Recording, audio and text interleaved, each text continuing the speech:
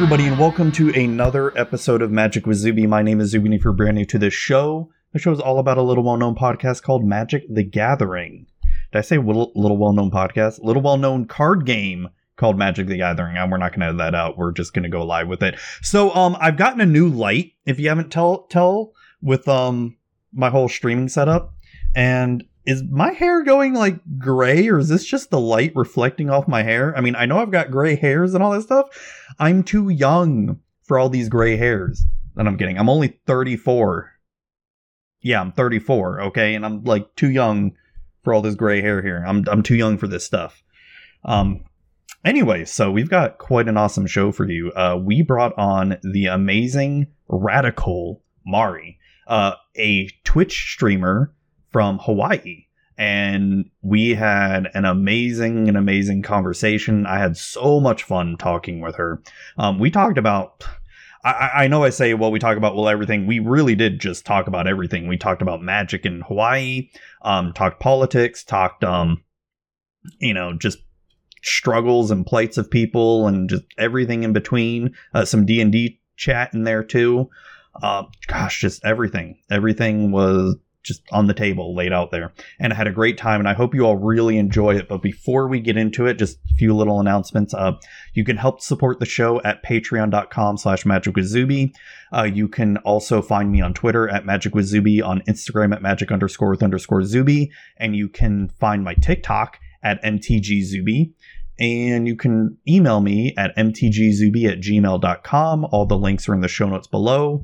And we have one quick little ad for Magic for Normies, and this show is also sponsored by Cardsphere.com, the best place to buy, trade, and sell your Magic singles. And we will get on to the interview with Mari, Radical Mari.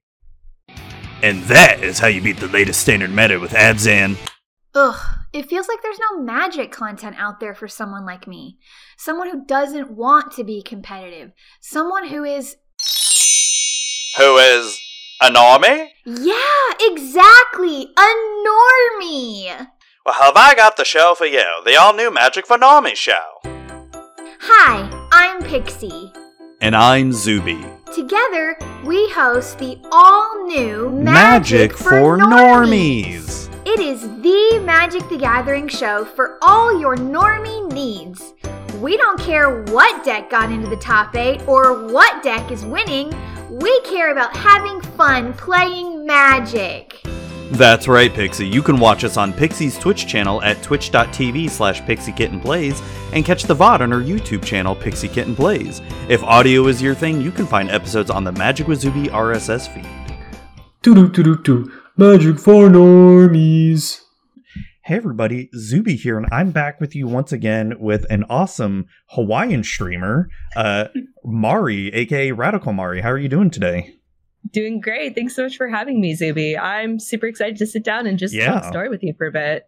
Yeah, for sure. So you mentioned something pretty interesting that and I think I've seen you talk about this before on Twitter, that you play D&D. Yes. As well. I know this is a Magic podcast, but it's, if you know me, I love D&D as well. And so how much D&D do you play or get to play? Or I have an ongoing campaign that I've been part of for a little over a year, and that we meet up weekly. I'm currently part of technically 3 D&D groups. One of them hasn't really started yet, but the other one is just kind of like sporadic. We meet whenever we can. And then I have my main one, which I've been doing. But yeah, I've been playing D&D since like 2015, 2016. So just playing around off and on for a while. And now I'm finally like getting serious and doing as much as I can. It's really fun. That's awesome. So how long have you been playing Magic for too? Magic is, I think it was 2018, 2019. Okay. So I've been playing D&D longer than Magic, but Magic I got into because of Arena, which was for me a really easy way to get into the game without being intimidated by a lot of stuff. I like plus a much cheaper way to get in the game too. Yes. So my first exposure to Magic, I was in university and I was really good friends with a guy, Patrick, and he introduced me to Magic. He showed me cards. He kind of taught me a little bit of the mechanics. He's like, you should really play. But I was like, this isn't for me. This stuff is, there's too much going on, too much scary stuff. But then I came across Arena. I'm like, this is easy. I could totally figure this out. So now that's it. So Patrick, if you're listening, I'm very sorry that I didn't take you up all the way back then. I should have, but I'm here now. That's awesome. So you're streaming Arena, and I just recently saw that I think you streamed some Commander. Was it that you got your first EDH deck as well too recently? Yes. Do you know the content creator JD Greenidge? Yeah, I've had him on the podcast and I love him. I love JD. Yeah, he's such fantastic energy, and he's so loving and affectionate. We were talking offhanded. He and a few other content creators had played Commander, and I just had mentioned like, oh, I've always wanted to try this, but I don't have a deck. And like, not even like 2 weeks later, he had sent me a full deck, and I'm just like, oh my gosh. And so we set up a Commander day where I played with JD. Played with our mutual friends. There is Kurohitsuki.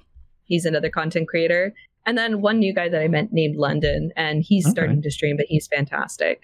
All four of us, it was really good energy going on there. I loved it. And I really want to play again, but I'm trying not to play too much because I don't want to get like burned out by it. Yeah, well, what makes Commander fun is when you have multiple decks to choose from. So your first deck that you have, who is it right now? It's the 7-drop Teysa, Envy of Ghosts, right? Oh, okay. Envoy, what's her name? But yes, it's one of there's like 3 of them. I think I can never remember which one. She's the beefy one. She's big and she's strong and she's beautiful. I love her. Is that the one where like you sack 3 creatures and exile a creator or something like that? Or no. She's the one which has protection from creatures. So she gets the field, you can attack other people without worrying about it. If a creature tries to attack the player, that creature is destroyed. Oh, dang. I hate that Teysa. I know. Sorry. I learned pretty quickly that when she's on the field, she's hard to get off. Oh, yeah, for sure. It's Orzhov colors, though, so it's really hard to ramp in that unless you're putting out a bunch of rocks. Yeah, you definitely need a lot of mana rocks for that. No, that's awesome. So what do you think of the format so far? I like it. I feel like personally there's been something that's been missing for me in terms of Magic from the standard point of view. I don't play a lot of historic, maybe a little bit, but with Commander, it's a really fantastic way to really mix up the formula, be able to play with multiple people. Lots of crazy stuff can happen. Oh, yeah. Yeah, I had a lot of community members that were in my chat that were just sitting there like, I have no idea what's going on, but this is fantastic to watch. And I was like, that's how I feel as well. One thing I will say, Arena has made me very lazy. So if like the triggers don't go off automatically, you have to physically call them. So I've got to get better at that essentially. But no, I know what you mean. Because I've been playing Magic off and on since I was 10, and when back in 2012 when M13 came out, I haven't stopped since then. So I had my run of like doing competitive Magic and, doing all those triggers. But since I stopped playing a lot of paper and go to Arena now, and I still do Commander on stream, I know what you mean. Like, I'm so lazy. Like, I forget triggers all the time now, and it's a lot to remember. The other thing with doing Commander, though, for a newer player, you're like exposed to a humongous card pool. Where you're going to see cards you've never heard of. I mean, even with all my years of playing, there's still so many cards I don't know. I have to depend on everybody else on the field to just like keep repeating what it is, because I see something hit and I'm like, I have no idea what that is, what that does, etc. And it's just like, sure, I believe you. Okay. I trust you. Please don't be lying to me. Right? They're not, I hope. I hope not. But no. I don't believe it. Not against these guys. They're all pretty good. Yeah, no, that's awesome. So have you thought about building your own EDH deck yet, or? Yeah, I definitely want to. Right now, I'm in the process of trying to pack up stuff. We're looking to be moving my significant other and I sometime in the next year. So I don't really want to get more stuff right now. Yeah. I know what you mean. I live in Hawaii, but this place is expensive. Is Hawaii in general expensive to live? Oh, yeah. Let me ask you a question. How much do you pay for a gallon of milk? Shit, we just bought some milk today. I want to say it's less than $3. Okay. Ours is $6 for a gallon. Holy shit. Yeah. Like how much is gas over there? I haven't filled up my car's gas in like 8 months, so I have no idea. Is your car still running? Drive. Oh, for sure, she's still running. Okay. I work very, very close to where I live, so I usually just walk to work every day.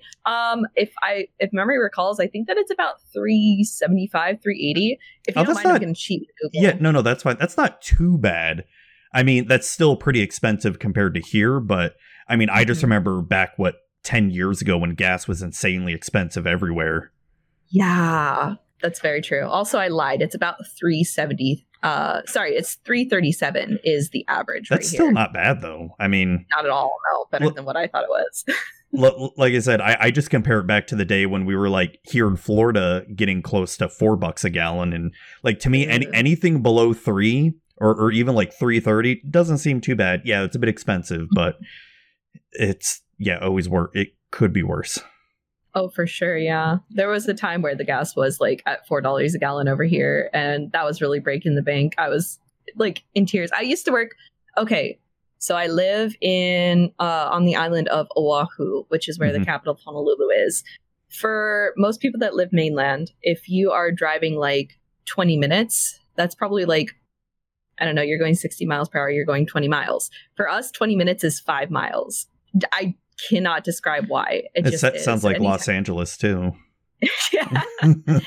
It's traffic. It's like the major speed limit for all the highways in town is like 45 miles per hour. So yeah, once you get out, they don't really care as much. But So yeah, I was working on the other side of the island, and gas was expensive, and I was crying every single day going to work. Oh, so. I've been there. I've been there where it's like, you know, you're struggling from paycheck to paycheck, and you're just like, oh crap, I have like $5 to put on my gas tank. Please work until payday. So yeah, God, I've been there.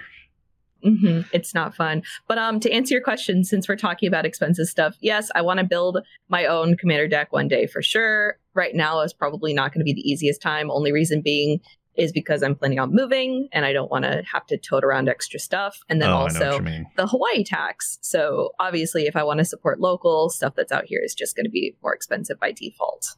So for sure. So have you? Is this sort of your first go around of playing paper Magic, this commander deck, or have you played paper Magic before? I've played a little bit of paper Magic before, not as obsessively as Arena. I've played like with friends. I made an Izzet deck a while ago. That was kind of fun, but that was back in 2019.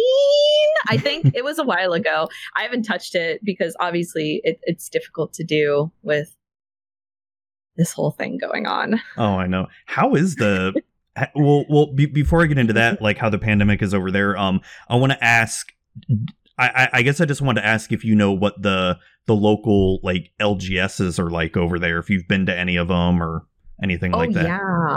There's a few really good LGSs over here. The one that I frequent is called Other Realms. It's a comic shop. It's got board games. It's got Magic stuff. It's got D&D stuff. It's got a lot of Warhammer stuff too. If you can, like, I was surprised by how much Warhammer stuff, honestly. But nice. It's really good. It's locally based. They're really great about, like, if you want something, we'll order it. You just have to wait for it, essentially. So they're really good on that front. The only gripe that I have is that it's not the best for building Magic. I know that I went in there. I was like, hey, I'm looking for this specific card. And they're like, well, we sell the cards, but here's a box. Good luck. And I'm like, oh God. Okay. Screw that. I was like, I'm good. Thanks. Right. No, it can't be helped. You know, when you have a store that's like as big as that, probably Magic isn't their focus. If they have Warhammer there, people are there to spend money on Warhammer. Magic cards, probably not so much. There's another place that I know of called Deplanet, and they are a better Magic store. They have everything organized, and I've actually bought from them before. But it's on the other side of the island. It's over in Aiea area, which is a 20-minute drive from where I am. And if I'm going to be driving that way, I'm going to be going for more than just cards, you know? Yeah. Well, I guess I wanted to ask what the Magic scene is like too in Hawaii as well. I know that it's pretty strong over here. Like, I went to university over here, so my friend that taught me Magic, you know, he tried to get me into it by showing me the local scene, and yeah, there's a lot of players. The Magic Championship, I don't remember the name off the top of my head, but it was over here. Oh yeah, that was like what, a year or two ago or something like that. Exactly. Yeah, I was there. That was awesome. You were to see it. Oh, cool. You could actually spectate. Yeah. So you like the first 2 days, no, there's no spectators allowed, but for the finals, you just walk up. I got a grab bag. I got to go and watch the game. Oh, that's awesome. It was, yes, I was sitting there with a good friend of mine's, and she doesn't know anything about Magic. So I was just sitting there and then like kind of like whispering in her ear, like, okay, so this is what they have in their hand. This is what they can do. This is what that effect is, yada, yada. And she was just like, at this point in time, I'd only been playing Magic for like a year. So she's just like, you're already an expert. And I'm like, no, I just have seen this too many times on the ladder. So I know exactly how this is going to play out. That's awesome. Man. It was really fun. Yeah, that had to have been fun. No, that's cool to hear. So you got into streaming. What has that journey been like for you? My streaming journey? Yes. Let's see. So I started streaming for the first time in 2017. It was just for fun. I had a little bit of lapse in my work schedule, so I was like, might as well give it a shot. It didn't really work out just because of how work was laying out, so I kind of put it on the back burner. In 2018, I got more time.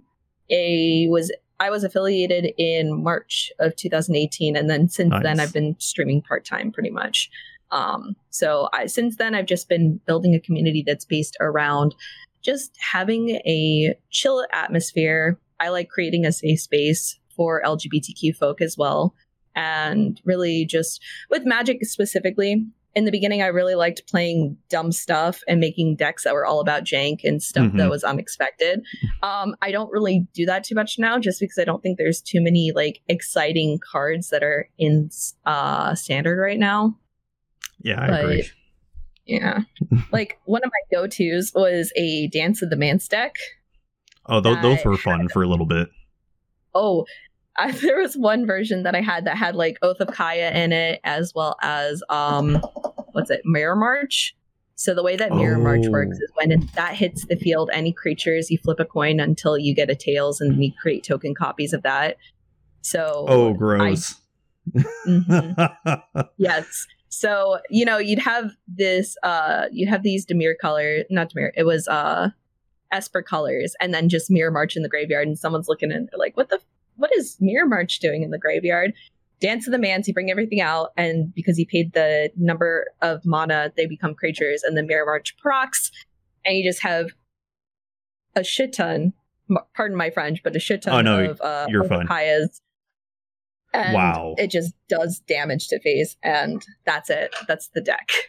It's awfully stupid, but it was so funny when it worked. Oh my god, that reminds me, one of my favorite historic decks that I play is a Lich's Mastery historic deck.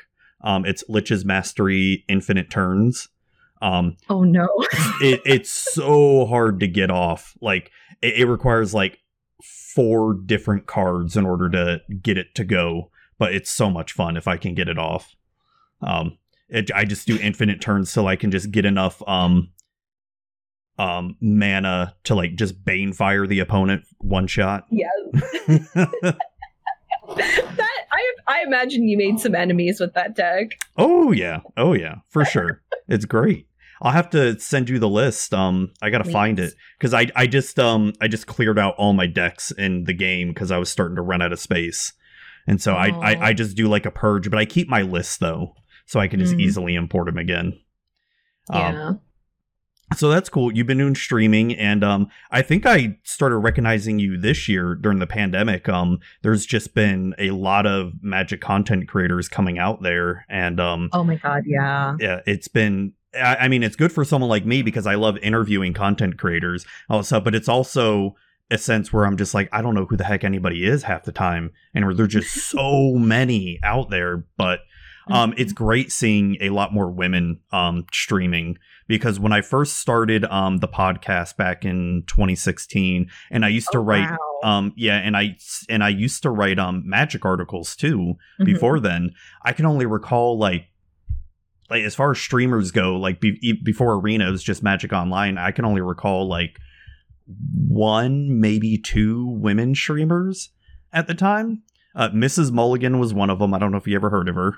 I haven't actually, no. And I want to say Gabby Sparts. Oh, I know Gabby. Yeah, I want to say she streamed back then. I can't remember. She may not have, but she may have started shortly after that. But those are like the only 2 I ever knew about. And like since Arena, it's just been explosion of all kinds of people, and it's great. It's getting more eyes on the game, and it's I don't know. That's always been one of my biggest things with Magic is I want more people to play, and I feel like this is the way to do it. Even though I still got my own gripes about Arena, it can't replace paper for me, because I find myself getting a lot more frustrated with Magic playing Arena than I do on paper.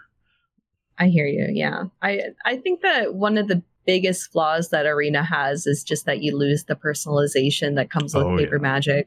You don't have an opponent on the other side of the field anymore. You're just playing against a screen. So it feels a lot less personal. That's why I like playing viewer games, like having a queue set up and having people come in. Yeah. And even like setting up voice chat sometimes so that we can just talk about what's going on. I'm like, heck yes. And talk trash and all that. Yeah. Yes, I love that. I have a mod that talks trash to me all the time, and it gets me so pumped, so that when I do win against him, it feels amazing. I love that. Do you know Unicorn Fluff? Yes, I do. She really sweet streamer. I love her. We just had her on the stream playing some EDH. It was me, Pixie Kitten, Efren of Cardsphere, and Unicorn. All 4 of us just playing EDH, and the entire game was just all of us talking trash to each other. And it was the best. It was I had not had so much fun playing a game of Magic. I didn't win it all, but I didn't give a shit. I just I think that, that's the one thing that I like about the Commander Sphere is even if you don't win, like, as long as you get to dick around and just have fun, like, you already won. Yeah, if you get to do one cool thing in the game, then you've kind of won, in a sense, you know? Mm-hmm. Like, I don't know, you mutate a giant creature or something like that, and boom, something like that. One of my newest EDH decks is Ashaya from Zendikar Rising, and literally the entire deck has 0 creatures except Ashaya, and has like 45 lands, but I've got all these ways of ramping and animating all my lands. So I call it sort of like the Attack of the Ents from Lord of the Rings. Beautiful. So I see that I see a Zelda poster behind you. Oh, I have and a I lot. love it. Thank you. I wish I could show you my entire room, but so my significant other and I were both obsessed with like just art in general. Nice. He's a bigger nerd than I am. He's played a lot more game franchises than I have, but our entire room is just covered in posters that we've gotten from local conventions. Yeah, I love it. I love supporting artists. I love art in general. I'm not an excellent artist myself, but I live vicariously through other people's excellent art. Well, I've seen some of like your makeup stuff that you've posted before, and I mean, like that's pretty hard to do. Well, coming from a guy who has no idea anything about makeup, it's like it's hard to do. It is hard to do, and you know what? Anything that I do now, I probably couldn't have even done like 3 years ago. It's all practice and trial and error. Yeah, I mean that's what drawing is. Like that's what art is. Yeah. Exactly. You got to keep trying. I don't have time to like actually physically draw on the tablet, but you know, I do art wherever I can. Yeah. Yeah. You brought up makeup. Yeah, I do something fun called Makeup the Gathering, which is a dorky name, but I own it. But essentially every Friday, it is fun. I do makeup tutorials because I have a lot of, I've mentioned that I have a lot of folks that are LGBTQ. That includes a lot of trans women who come through, and they're like a lot of folks are just not really confident in their makeup ability, or they're not really sure where to start. They've never done it and they want to do something. This is an opportunity for me to like, okay, here's my process. This is what I'm using. This is a product I recommend. And then boom, I have makeup. And usually the makeup is inspired by a Magic the Gathering card. And I find that very fun. No, and it's a cool little niche too, because I've got 2 daughters and they love a lot of the makeup YouTubers, and you know, I mean, I hate doing the typical guy thing, but I don't get it because I don't wear makeup or anything like that. And but for like Magic the Gathering, heck, even a D&D type makeup niche, it's pretty cool though. Like I've seen some of your, was it Selesnya or is it stuff you've done? It's pretty cool. And thank you. I was in, there was that whole what was it on Twitter? I think it was this past week, the whole e-girl thing going on. Yes. I saw it. I haven't had a chance to play around with it, but it was started off by Inkling Customs. Oh, was it? was it Inkling? Yes. Okay. Yes. So she is I believe she's a proxy artist, but she's just in general an absolute pleasure. Oh, very positive energy. I love her. I've had her on the podcast, and I've played everybody on the podcast. I try, like, and I've had her on the stream too. EDH. I got to get you on the stream too. Play some EDH with us. It'd be hilarious. Please bring me on sometime. I would love to play more EDH. Okay. Yes, but, I can't schedule anything right now. Because I don't know if you've seen on Twitter, but I had a house flood last week, and we're going through all the homeowners insurance BS, and we're it's up in the air right now whether or not we have to leave the house for a week or two while they have to demo stuff. And I'm just like, I want to schedule, like, I can't schedule any streams right now and more podcast interviews. It's like, I've got you today, and then I've got one more tomorrow, and I'm like, that's it. I can't schedule anymore, and it sucks. Gotcha. Wow. So yeah, as soon as I can, yeah. Oh, it's been a pain, but as soon as I can schedule some streams again, I'm gonna definitely ask you 100%. Okay, I'm looking forward to it. Yes. You have my number, so you can just go ahead and pester me. Be like, come on, play some EDH, and I'll play something dumb. Well, no, my newest deck that I want to do is sort of based off of a D&D character. Do you know the Commander Legends? It's the Red Commander Rogak, the 0-cost Kobold. Yes, I know this one. Yeah, the one that has no he has haste and trample and something else, but he's a 0/1. He's a 0/1. Yeah, but you can attach equipment to him, right, and make him really beefy. Yes. So my plan is to have Rogak, and then the cat partner Falthus, the one who gives all your commanders Death Touch and Menace. Oh, so it's going to be, so my whole D&D plan for it is Rogak is the main character and Falthus is his pet cat, and he's, going to get equipment that he's going to acquire through his journey, and then he's also going to be able to transform, so I have a small mutate sub-theme with it too, so he can transform into something bigger. I love this. It's probably going to be super bad, but I don't care. It doesn't have to be good. This is one thing about Commander that I've been learning that I love, is that you can do something where you're just making the deck or whatever, or you can have a deck that tells a story. Yeah. That's fantastic. I've been, like, since starting Commander, I've been looking more into it. I started watching what's it called? Game Nights? Yeah. Jimmy and Josh. With Jimmy and Josh, and watching those two and seeing how the people that are coming on, they're building decks around stories as well. The one that I watched first was a Christmas episode where the decks were talking about different Christmas carols, and I was like, okay, yes, that's awesome. Hilarious. Yeah, see, that's the thing, because I feel like a lot of people go through like stages of building Commander decks. Like, I went through a period because my local meta was very competitive in Commander, so pretty much every single deck I built had to be like the best of the best, because there's no other way I could compete with my friends and all that. But since the pandemic started and I started streaming Commander, now it's to the point where I'm bored of making every single deck the best, because that's so easy to do. Now it's finding fun themes, like my Ashaya deck where, okay, it's going to be Attack of the Ents, right? Mm-hmm. I don't care about, I know I can put in creatures that make Ashaya even more disgusting, but let's have fun with it. Yeah, I like this. Yeah, and what you do is you just think of fun ideas like that. Like, what gets me inspired is just looking at the commander and their abilities and trying to think of not the best way to go about it, if that makes sense. Because, like I said, it's so easy just to make the best of the best, and it's not bad to have decks like that, Oh, for sure, yeah. But you want to have something that's fun first. Like, having this in there would be probably a little bit of a faster way to get from point A to point B, but this one would be funnier. So yeah, for sure. So you play some D&D. Mm-hmm. Have you looked at or tried Pathfinder at all? No. Okay. What is Pathfinder? I don't think so. So have you ever heard of Pathfinder or no?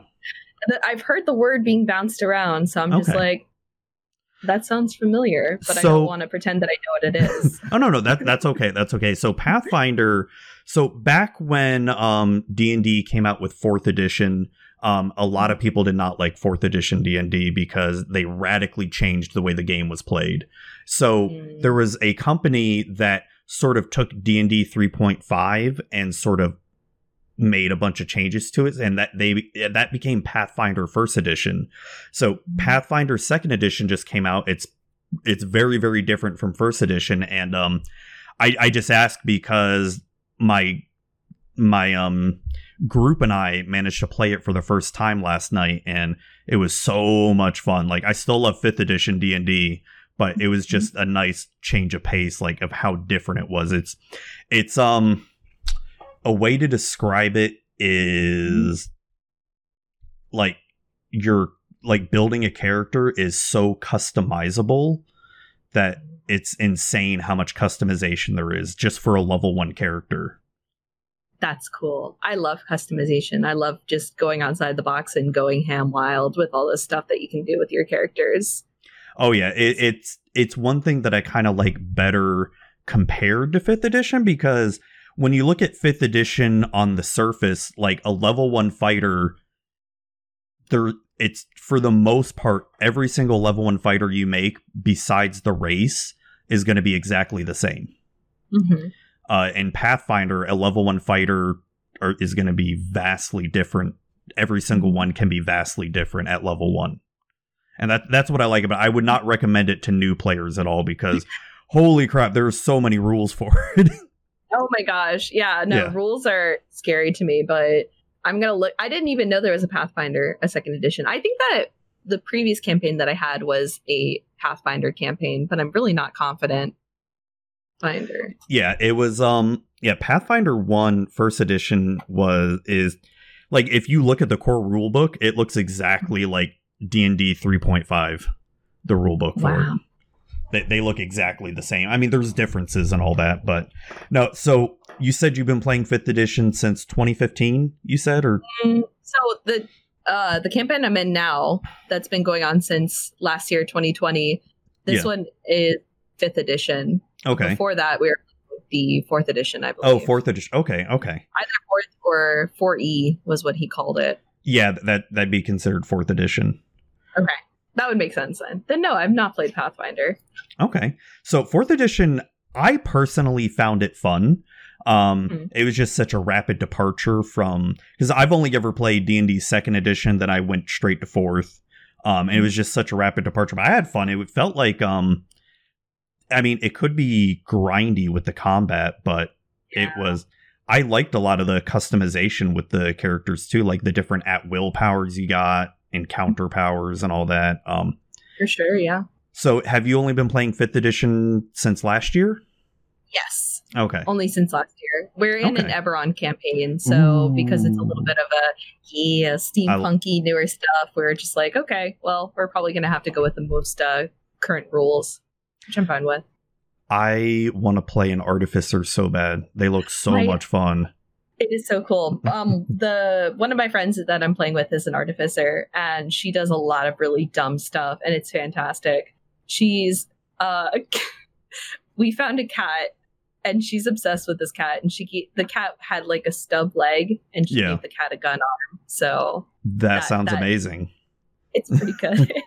That sounds amazing. Like I have a character idea for an artificer where it's an orc artificer. He's a blacksmith, and literally every single ability he picks has to be related to blacksmithing. Like he can't choose any magic or anything that'd be outside of blacksmithing. That's so cool. I would love to see that. Yeah, so I have it's just I DM way more than I play, so it's I don't get to play as much, but when I do, I try to make like just off the wall fun characters that are just you don't normally see. I hear that.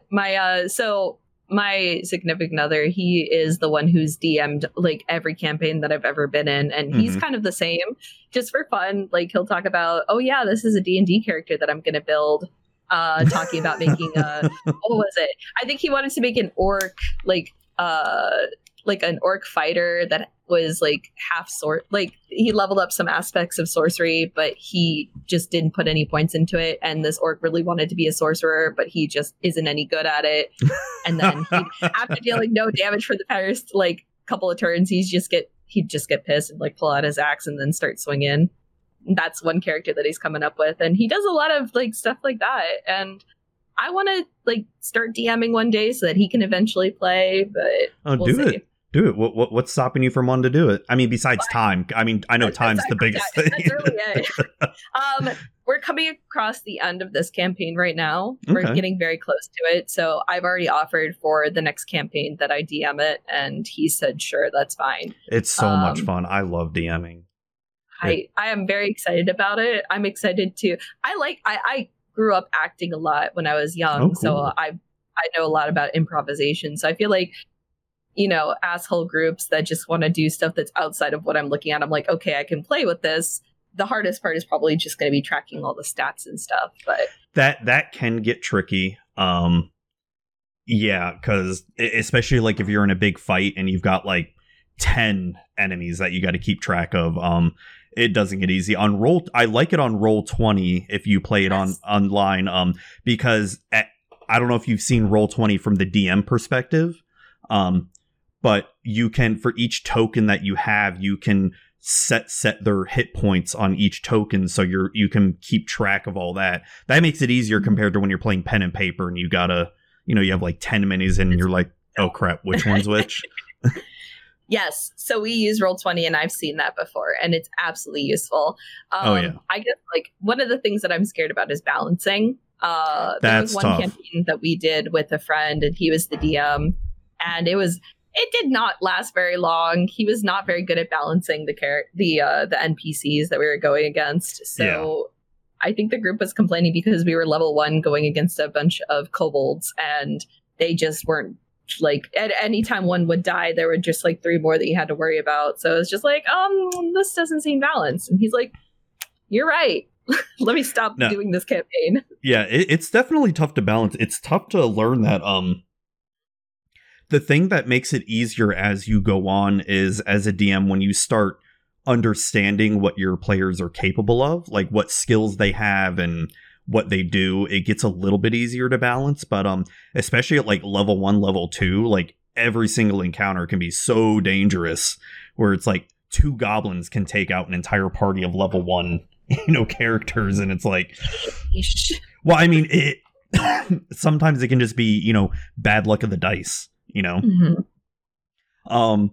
It's funny. I remember I did this one shot with I think it was 3 players, and they were going up against 2 guards, and one guard, I literally kept rolling nat 20s on every single attack, and it almost killed them. And they were like level 3 or level 4 at the time, and it was like, a crappy little guard, but I just kept getting crits left and right, and it almost took him out. Like, there's stuff like that as a DM where that'll happen some nights. You're just like, you just got 3 nat 20s in a row as a DM. You're like, oh shit. Okay. I have a question for you as a DM.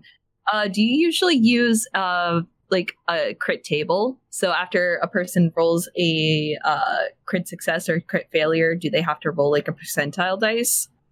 Or no. So what I like doing is I don't do much for when they get a nat 20 on an attack. Besides, they double the damage and all that. Okay. For a nat 1 on an attack, it depends. Sometimes so I used to have a player who would have like a deck of cards that you'd be able to use, like pull out a random card and to give you a list of stuff, what happens when they fail. And so I used to do that, and that was so much fun. I can't remember what they were called. But sometimes I'll just, depending on what they were doing, like they're swinging their sword, they get a nat 1 and be like, okay, roll d20 again. And if they rolled like really low, then it's like, okay, you threw your sword as you were, and now your sword's like, 50 feet that way. Right. Yeah. No, we use like a crit table. So anytime you roll like a natural 1, you roll the percentile dice, and then depending on what you land on, it does different things. Like if you roll low, it's just like not as bad. If you roll really high, it's something that could potentially harm you. Like that's fun. Yeah, it is fun. It adds a little bit of uncertainty to the game. But then when you get the nat 20s too, like it can do some extra stuff. Like there's like an instant execution option, like in 1 percentile. So that's really cool.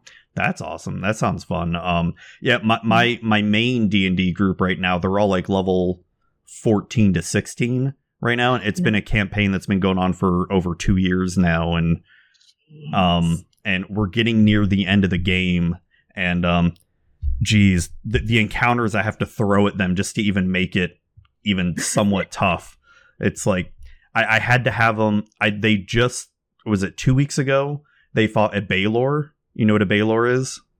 Which one is the Baelor? Baelor's like the Balrog from Lord of the Rings. Got you. Like big fire demon. So I had them fight a Baelor and like 2 powerful wizards, and that was enough to almost kill them. But then again, it didn't kill them because still so much damage. But hey, it was fun though. Nice. Do you go about trying to kill your team when you play D&D, or are you more about like here's a little bit of a challenge, but you're still holding their hand? It depends. It really depends on what they're going up against. Like and it's funny you mentioned that, because I'm actually working on a script right now because I also do a side podcast called RPG Companion, where I'll either interview D&D people or talk about D&D topics. And I'm actually working on an episode titled "What Should You TPK Your Players?" And it's a good question, because as a DM, do you want to kill all your players? Like, I've had plenty of solo character deaths, like where you just kill one player. And yeah, it sucks. It's sad. I don't enjoy doing that. But, that one player can just roll up another character, but killing the entire party? Ooh, that's tough. Yeah. I honestly don't want it to happen, but I won't be afraid of doing it, though. Like, I'm not going to purposely, throw like, hey, fight, 5 red dragons here, Right. Yeah. Okay, that's good. I didn't take you for being the jerk DM, not at all. No, but it's definitely something hard. Like, I mean, I've fudged rolls in the past, because it's like when I told you about that guard that got 3 nat 20s, it's like sometimes I'll just be like, fuck, I'm rolling too many nat 20s tonight. They miss. You're just like, because it's as a DM, you want to sort of balance, them having fun, right. And it's also, is it fun if everybody dies, and especially like, how far are you in the campaign? Like my players that are, going on 2 years, and some of them have their original characters for 2 years, like, how would you feel if your character of over 2 years died, and the whole party died with you? That'd be heartbreaking for sure. It would be. And like, I would feel as a player, it'd be like, well, fuck this. I don't want to play anymore. I don't want to play that campaign. For sure. Yeah. No, I feel you. I feel like a TPK in an early session, like between levels maybe 1 to 3, is not nearly as feel bad as compared to 2 years into a game and you're just like, oh, fuck. Right.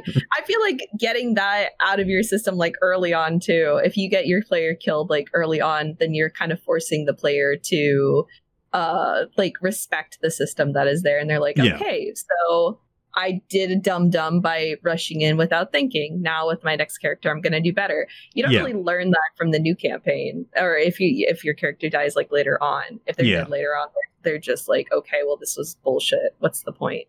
Yeah. No, I hear you there. No, and it's something that part of that episode I'm going to talk about is bringing up that topic during session 0 too, because I feel like it's a valid concern where, you know, should everyone die, like, how are you all going to feel? Like, what do you want to do? Like, either do you want to quit the campaign at that point, or do you want to just roll up new characters?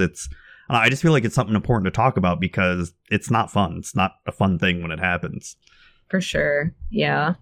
I get emotionally attached to my characters as well. So I've been very fortunate when I'm playing. I have the only time where I've lost one of my characters where they've died is like in one-shot campaigns. Yeah. But with my major campaigns, the characters that I have not died. But when they have gotten close to death, I have just been like, I wouldn't say like emotionally compromised, but I was very much on the edge of my seat. Like, oh God, I really hope they make it, you know? Oh yeah. Yeah, I feel it's tough. And like I said, even a single character death is not fun either. Like a permanent death. I don't mean when they go down and they're doing death saves. I do that maybe at least now that they're near the end of this campaign. There's going to be at least 1 to 2 of them that go down dying, but not dead. Right. But you know, that reminds me of a funny character death story. So yes, tell me. It was a rather new campaign. And so they were all like levels 2 to 3 or something. They're in this city, and I sort of made up this campaign where it's sort of like a Grand Theft Auto and The Godfather type campaign. They're in this city, and they had to join this, you know, criminal faction. And so they had to go steal. The first session was kind of like was it National Treasure? They had to go steal the city's constitution. And so they managed to steal the city's constitution, and as they're running away, guards are chasing them. They managed to escape the guards and go to this well-known tavern. You know, pretty well-known tavern. And everyone but the dwarf decided to go upstairs into the tavern to like go to their rooms. And so when the guards came, they recognized the dwarf and took him away and, you know, held him prisoner and all that. So then the next session after that was trying to break the dwarf out of prison. And I mean, the characters, the dwarf didn't really do much. So there was like, I want to say 5 or 6 of them all together. And so they spent about 2 to 3 sessions going into the sewers, you know, breaking into the prison where the dwarf was, rescuing him, running away from guards. And so as they're in the sewers, the guards like release the water somehow, and then the sewer starts flooding. And at the same time, the sewer was infested with kobolds. So those kobolds that were dead on their way back started to rise up as zombies. So they're all like trying to run away and have guards and water and dead kobold zombies chasing them. All of them got away, but at the same time, people were getting hit and attacked. And one of the people getting attacked was the dwarf they're trying to rescue. He starts doing death saving throws, and like some of the members of the party just run up away, don't even help everyone come, you know, doesn't wait to help everybody. Everyone finally gets out of the sewers, and they were about to heal the dwarf when I'm like, no, it's the dwarf's turn because it was initiative order. I'm like, the dwarf has to roll a death saving throw. He had 1 fail and like 2 successes, and he rolls a nat 1. And I'm all like, you're dead. It counts as 2 fails. Yeah, it counts as... So they spent all that time. They went all the way to save the dwarf, and he just died. They spent like 3 sessions trying to save him, and he dies at the very end. Oh my God. They were so terrible. They were so pissed. I'm dying laughing. Like I didn't want the dwarf to die, but I'm sorry. That was just too funny. And And the guy who rolled the nat 1, he's laughing his ass off too. He was done with that character at that point. He's like, fuck it, I'm ready to make fuck this shit. I mean, he made another dwarf rogue anyway, but dwarf rogue? That's awesome. So got the extra stealth, the fact that they're so short they can hide a lot easier. Good stuff. I love that. What was funny was the party was so pissed that instead of giving him a proper burial, they just threw him back into the sewer. They're like, we're done. Not even a flaming boat or anything. Just let the kobold zombies get them. All right, at least the kobold zombies, they're gonna eat healthy that evening. Oh my god, it was so funny. It was I really enjoyed doing that little like mini campaign because it was not very combat heavy or anything, because there was a few characters that wanted to fight everything, but then like the sort of main leaders of it wanted to, since they're part of like the quote unquote mafia here, they're like, let's do some talking, let's do some intimidation and all that. And my god, it was so much fun just having to role play like, dumb guards and all that stuff, and they have to trick them to like break into a warehouse or something. And man, I had so much fun doing that. Oh man. Can I tell a story from my campaign? Sure. I feel like you might get a kick out of this. So in this campaign that I'm playing right now, it's a group of 5 others. The character that I'm playing, she is an arcane trickster, which is a rogue subclass. Nice. Yes. So she's not very combat heavy, but she's got a lot of specialties. She pretends to be this dainty lady, but she's actually a con artist. So she's got very high deception. Her highest stat is her sleight of hand, though. Like she gets a plus 13. So she's very good. Yeah. Yeah. So this story, one of our team members was caught in a trap. It's kind of like a quicksand door. He was slowly getting pulled in, and we were like, oh god, this guy, we don't know what's going to happen. We got to pull him out. Now, my character made a pact with the devil, and she has future sight. So she's just like, oh, damn. Devil, what's going to happen in the next, like, what's going to happen to this guy? And she sees a future where he gets sucked in, and the clues were kind of saying like, hey, his image is suddenly going to appear on the wall as if, like he was added to this wall by magic, stuck there. And I'm like, okay, so he's dead. So my entire team is trying to pull this guy out of the quicksand door. And she's already said in her mind, she's like, all right, this guy's dead anyway. So she steals his wallet. Oh my god, that's great. Yeah, no. Obviously the entire team was like, Mari, you gotta help. And I'm like, he's dead anyway. It's fine. It was early on with the packs. I didn't realize that it was a future that could be, not one that actually.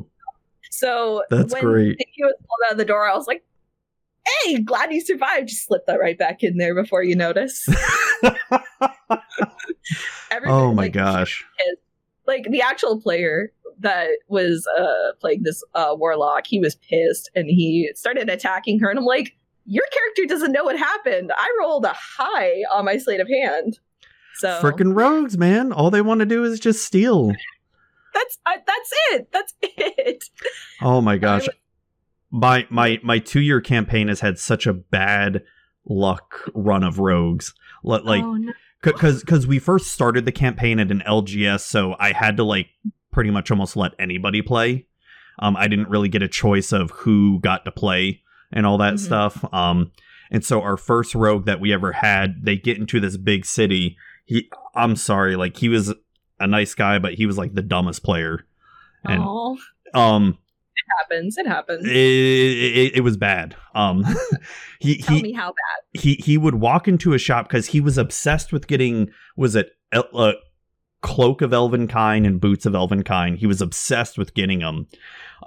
So he goes into a shop wanting to buy them, and I tell him the price of what it is. He only had like 10 gold. I'm like, there's no way you're gonna get them. So then he says out loud, he's like, okay, well then I'll just come back and steal them. And I'm like, oh my god, why would you say that? Why would you say that? So he ended up getting guards tailing him and capturing him. for like conspiracy of thievery or whatever the heck I said. And so the rest of the party was so pissed at him when they paid his bail and brought him back to the tavern. They tied up his hands and legs and said, like, you're not allowed to like walk or talk or anything. Because that wasn't the first time he did that. Like, he would try that to like everybody, just steal from every single shopkeep. Like, oh my, stop.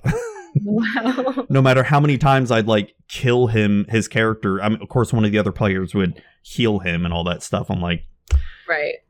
Oh man. Yeah. In his defense, it feels fun getting away with it. Like, when you're a rogue, you get to add your proficiency bonus to a lot of your stats, and those stats that have the proficiency bonus get doubled. Oh yeah. So getting a plus, like right now with my dexterity, it's really high. Plus, I think that let me pull out my character sheet real quick. Hold on. I just have it right here. I play D&D from right here. Yeah. So yeah, level 11 rogue gets plus 4 proficiency. So a plus 14 to sleight of hand is pretty good. And it's nice just being able to just go in and be like, all right, I'm going to steal it. And then you do. And that's it. Oh yeah, when you're that level, yeah. It's like at the time this rogue was like level 3 or something. I'm like, no, stop. It's like you have to like knock him down a peg. Like, no, you're only level 3. Stop it. Well, it's a good way to learn. And you know what? I think that by being part of that campaign, I'm sure that they figured out for the next time, you know, there's got to be a smoother way to approach it. Hopefully. we gotta give them benefit. Hopefully. I would hope so. Like, that's one thing that I love about playing in these spaces, especially with experienced people, is you fuck up and then you realize that you did and you're like, all right, so this is what I'm going to do next time. You know, not to circle it back to Magic, but, you know, Magic is the exact same way too. Yeah. You know? Oh, no, I'm can't figure out the line. 100% in agreement with that. It's what really showed me, and you know, playing in public spaces like D&D and Magic, you know, you come across your fair share of toxic people. Oh yeah. And here, and playing competitive Magic, I've ran into my high number of fair share of toxic Magic people, especially here in Florida. And so when I took off from that and started focusing on D&D, playing public D&D, I was thinking, oh, it can't be too bad, you know, how bad is the average toxic, you know, D&D player compared to Magic toxicity? It's just as bad. Holy crap. I've ran into some toxic D&D players playing in public spaces, and it would always surprise me because this is a game of cooperativeness, right? You know, the DM presents a challenge, the players need to come together and solve it. And so I would always be baffled by people that were just assholes, people that would literally try to cheat. And it's just like, out of all the games to cheat in, why D&D? Well, like, you're not winning anything. You're just having fun. And it's, I mean, I know what people of color and women and LGBTQ experience in terms of harassment is nothing like, you know, what I would go through or anything, but just the fuck, man, just some of the people like I've come across, I'm just like, you just have to really shake your head and just like, why are you the way that you are? I absolutely hear you. I think that one of the nice things about being exposed to Magic from the arena standpoint is that it was a completely digital experience for me. So it was a much easier experience in terms of targeted harassment. If there were people that were being jerks, I could immediately just like, okay, well, I'm unfriending you on arena. I'm blocking you from the stream, whatever. Yeah. In real life, you don't really get to do that. You don't get to be like, all right, you suck, I'm blocking you. And then they're just still standing there like, oh man, you know. Yeah, it's, I've got so many bad stories of just bad experiences at FNMs and GPs and all that. Just, you know, and I know my experience can't compare to like some other people, but just, and it's, I can only freaking imagine. And, you know, you hear the horror stories of what people have gone through, and it's just, I don't know. It really, really got me not wanting to play like competitive Magic anymore, because it was just, I don't want to deal with that stupidity. Like, I don't need that stress on me anymore. I hear you. Yeah. And yeah, I think that things are getting better. As with a lot of things in life, people are becoming more aware with what's going on in the world. Yeah. And they're like, well, that's not something I stand for. So I'm going to go ahead and make it clear that it's not okay. And it's getting better. And it's encouraging more people to get into the game and enjoy it. But yeah, I don't. As long as we have people that exist now as they always have, it's going to take a long time before it is completely eradicated, this negative behavior towards anybody, this poor ethic towards magic that definitely can't exist. I don't feel like I personally have a lot of horror stories to tell, but you're doing your part by admonishing it as it comes. You see it and you're like, that's not acceptable. And whether or not you outright tell them, at least it cements that your belief that that's not what should be considered acceptable. And as soon as one person says it, another person does. And then it just keeps going. And then finally, we fucking figured out. We'll see. Yeah.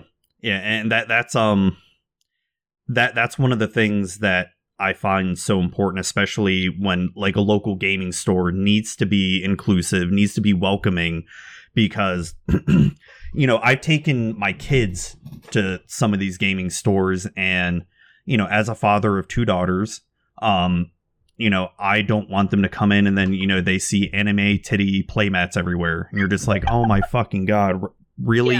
Yeah. Just seriously, like, I don't care that people have them. Don't fucking bring them out to public spaces like where, kids are going to be there. Hey, that's culture, okay? These kids are getting exposed to Japanese culture early on. Not some of the ones I've seen. No, I agree with you 100%. My playmat it's freaking a cool scene from Gurren Lagann, which is a good anime. But yeah, no, I don't understand the rest. Especially if you're in a public setting, like, show a little decency. There might be children close by. Come on. Like I said, if you want to do that in your own home, like privately, okay, whatever. Whatever, fine. It's just that people there's so many people that just like decorum, manners, just decency overall. Right. And I've come across it so much here in Florida that, when the pandemics start, the Florida already acts like the pandemic's over, so there's already game stores that are playing Magic and all that stuff. I'm like, nope. But they got to keep afloat somehow. But yeah, I know the way. But it's, oh God, just so many people suck, but there's good people out there. Yeah. No. So one thing about that I'd love to touch base on is in terms of the culture around magic. I've only experienced magic culture here in Hawaii. And if you know anything about it, Hawaii is pretty diverse. There's a lot of like local Hawaiian descendants. There's a lot of folks who are of Asian descent. There's a lot of white folks as well. But for the most part, it's a nice hot pot. But one thing that is just not common, there's not a lot of Black culture out here, like almost none. Like I can count on my hand the number of like absolutely zero like people that I've played Magic with out here have been Black. But what do you think that is? Is it just, well, Hawaii for starters is fucking expensive to move here. Okay. Well, yeah.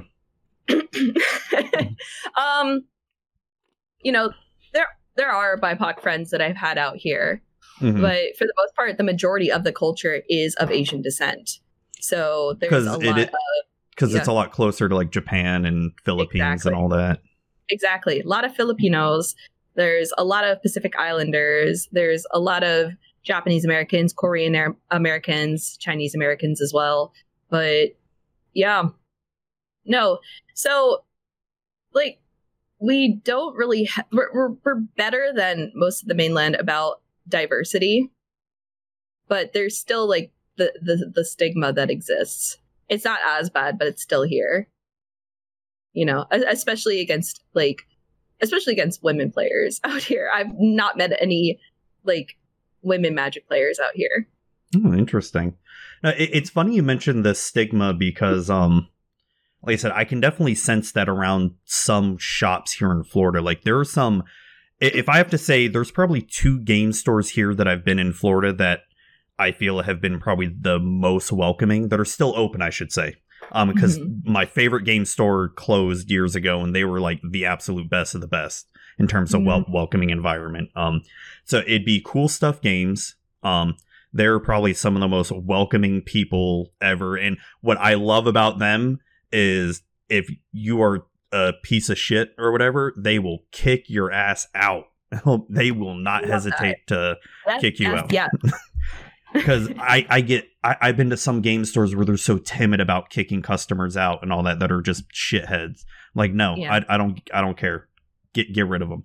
And Nextridge Games is another one that down here in Tampa that they are not afraid to get rid of people, not put up with people's bullshit, which I love. But what I found interesting with some of the places I've traveled here in the States, in terms of like welcoming environments, I went up to Atlanta, Georgia, I want to say, 2 years ago, maybe 3 years ago now. And I visited a few LGSs up there, and holy crap, and the sort of the thing here is, the further north you go in Florida, the more southern it gets. And, and here I am thinking, okay, it's Georgia, right? It's probably going to be some, podunk, LGSs and southern and all that stuff, so when I go up there, it was just holy shit, like some of the most welcoming LGSs I've ever been to, so diverse and all that shit. Like, damn. Probably one of the nicest places I've been to too. I think it was LGS I went to. One of them was called Gigabytes Cafe. Really good one. But nice. Oh shoot, where was I going to go with this? You're talking about good environments and setting away. Yeah. You don't see that too much here in Florida. Oh. Like I said, I haven't had a lot of experience with LGS gameplay, so I haven't personally seen too much, but I know what I see, and what I see is the people that are open about coming out to play, and it very rarely is anybody aside from, lots of military boys, like lots of white military boys, lots of like local guys. Never have I seen any woman in these LGS buying Magic cards. I've seen them there, but they're not really like they're not there for Magic. Yeah. I mean, the 2 stores I mentioned, Nextridge and Cool Stuff, I see a lot of women. Well, when they were open, I did. Yeah. Well, I mean, they're still open, but I mean, when they were like, doing events and all that. Right.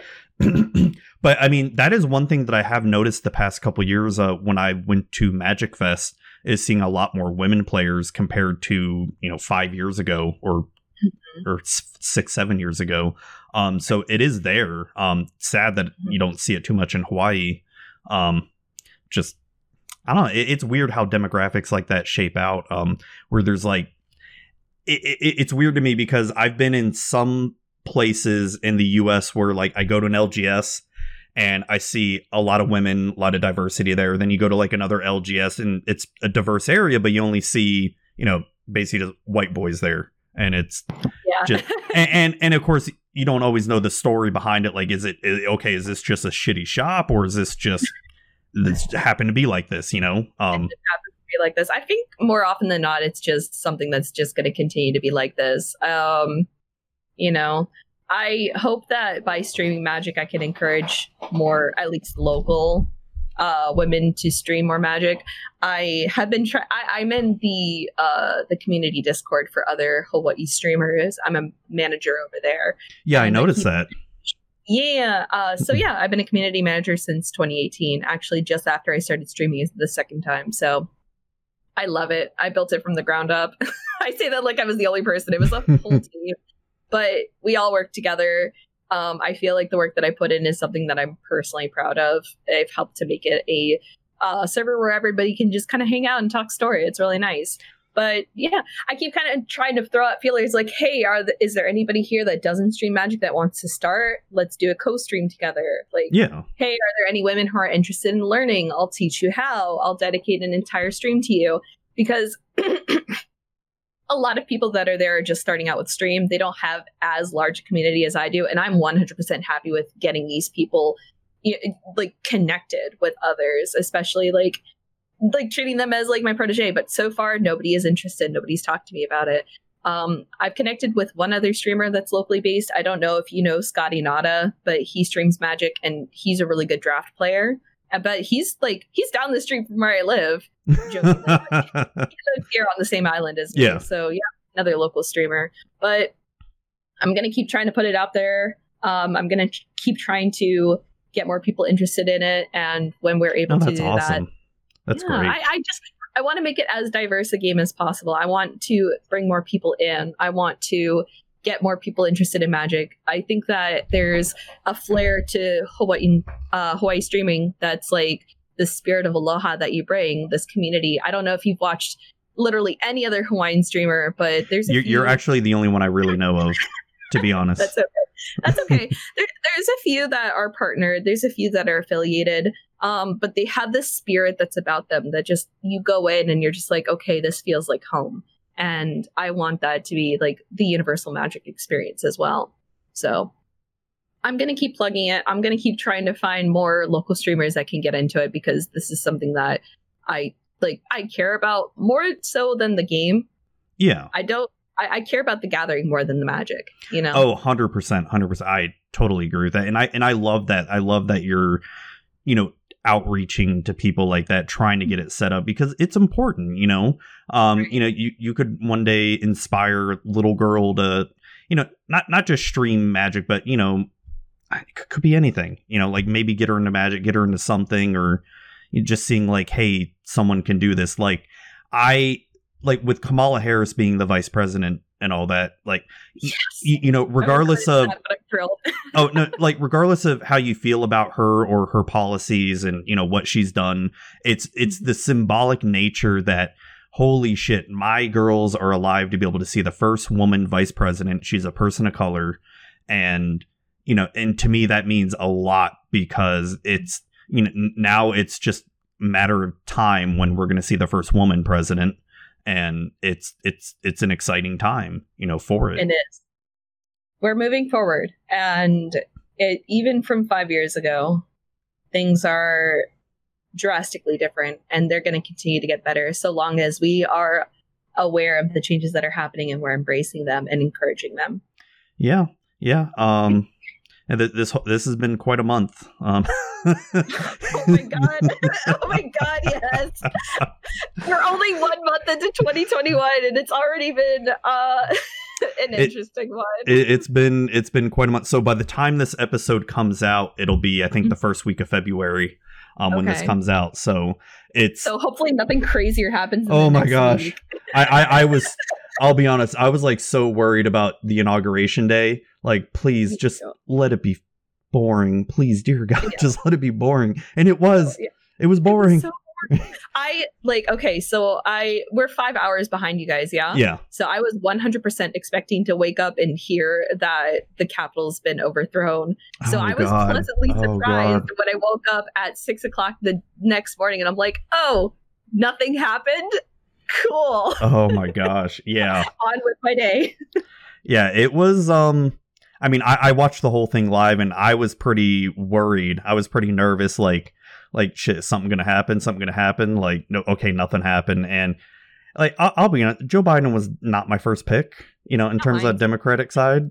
But it's like I fucking like dumpster fire over the other option. Like Trump, 100%. So one thing that I can say is that out here we don't like him. Like as a collective, like 60% of like Biden or no, Trump. Oh, okay. I mean, wow, a island that's like more than 60% POC aren't interested in a guy who is all about yeah. Oh my gosh, yeah. I wish I could say the same about Florida. Oh my god, I live in such a Trump-heavy county. Even now, after his little casual insurrection that he tried to do, just a little bit of light treason, A little light treason, no big deal. I go about it like, once in a blue moon. it's still have. So my parents have basically brainwashed by Trump and all that stuff, and they still think like he did nothing wrong after January 6th. I'm like, if you could. Oh, okay. So I like to pose this question to some people. Let's subtract 2020 out of this and the January 6th attack. Yeah. Let's just think about everything before that. I'm not saying Trump was perfect or like a lot of his policies were shit and all that stuff, but it wasn't the worst presidency we had in terms of we didn't get into any new wars or anything like that. We were very close at one point. I know. With Iran, right? Yeah, where we just accidentally dropped something on them. Just a little casual bombing. But so and we didn't have any huge terrorist attack or anything. Like I just think back to like Clinton, Bush, and Obama years and all. We didn't have this huge financial crisis and whatever. Come 2020, I feel like had Trump just, and like I said, I'm not in any way supporting him or anything like that. I just want to state, like, if Trump had some sort of at least done a little something with the pandemic, or at least said, hey, wear a mask. This is what we're doing. Even if you took the laziest approach, he may have still won. Yeah, I think so too. And what's scary is he came pretty close to winning. Like in terms of like all the votes, like there was still a shit ton of states that turned red for him that, you're thinking. That wouldn't have otherwise, yeah. Like, so my stance on it is, yes, you're right. Under most circumstances, presidents that run for their second term, they typically get it. Yeah. Because people like having the structure. They see what they have. And yes, if he had taken the pandemic was his opportunity to really take everything seriously and say, okay, this is going to be difficult. Let's take this seriously so we can protect people. If he had done that, I guarantee that this election would have been his. Even if he didn't clear the pandemic, even if he had not eradicated it, people would have been more like, okay. All right. So this is my stance on it completely. Okay. We're getting into politics. No, it's okay. It's okay. Okay. It happens. I hate the guy. I did not vote for him the first time. I did not like his campaign, which was based around fear and fear mongering and racism and whatever else he could. But at the same time, it's just like, this was his opportunity to step forward and say straight up, like, okay, I'm being a leader now. Let's act like Americans. And he didn't even do that. He could have done that. He could have done the laziest job possible with it, saying, hey, be smart about it, wear masks, socially distant. Yeah. He never once advised to socially distance, did he? I've never heard him say that phrase. If he did, I don't know. Like, maybe there was some weird or some rally or one news conference where he did say it, but I don't know. But as far as I can think of, I don't think he did. No. Like I said, he could have just taken the most laziest stance with it. Had even if he didn't stop the pandemic in its tracks and it still went the same trajectory it did, if he had just shown a little bit of leadership, I think he probably would have won. But like I said, what's scary about Joe Biden winning, and I'm not saying like he's scary, but it's just the amount of people that still voted for Trump even after him bungling up this pandemic so bad. Yeah. And that's what scares me. That's what scares me as well, is that there's still a majority of people, they see these two candidates and they're like, well, one is a pile of garbage and the other is a dirty diaper. Well, at least we know what to expect with the pile of garbage. Like, yes, and it's not good. Like, that should be a sign. God, like I mean, I voted for Bernie back in 2016, and I voted for Bernie again during this time because I wanted him. It was like I was really between Bernie or Elizabeth Warren for the second go around. And I'll be honest, in 2016, I did not like Hillary at all. I'm on the same boat. I have a military husband, and he did not like Hillary at all. And obviously that rubbed off on me. But I was just like, you know what? I still prefer her over, because at least she has a campaign. When he was running, he didn't really have anything. But yeah, because it's and what's crazy, I just watched this little mini documentary back about the 2016 campaign. Hillary most likely would have won had Bernie and Hillary actually come together probably a little bit sooner. Like once she got the nomination, had Bernie like told his rabid fan base to just be like, shut up, support her, all right?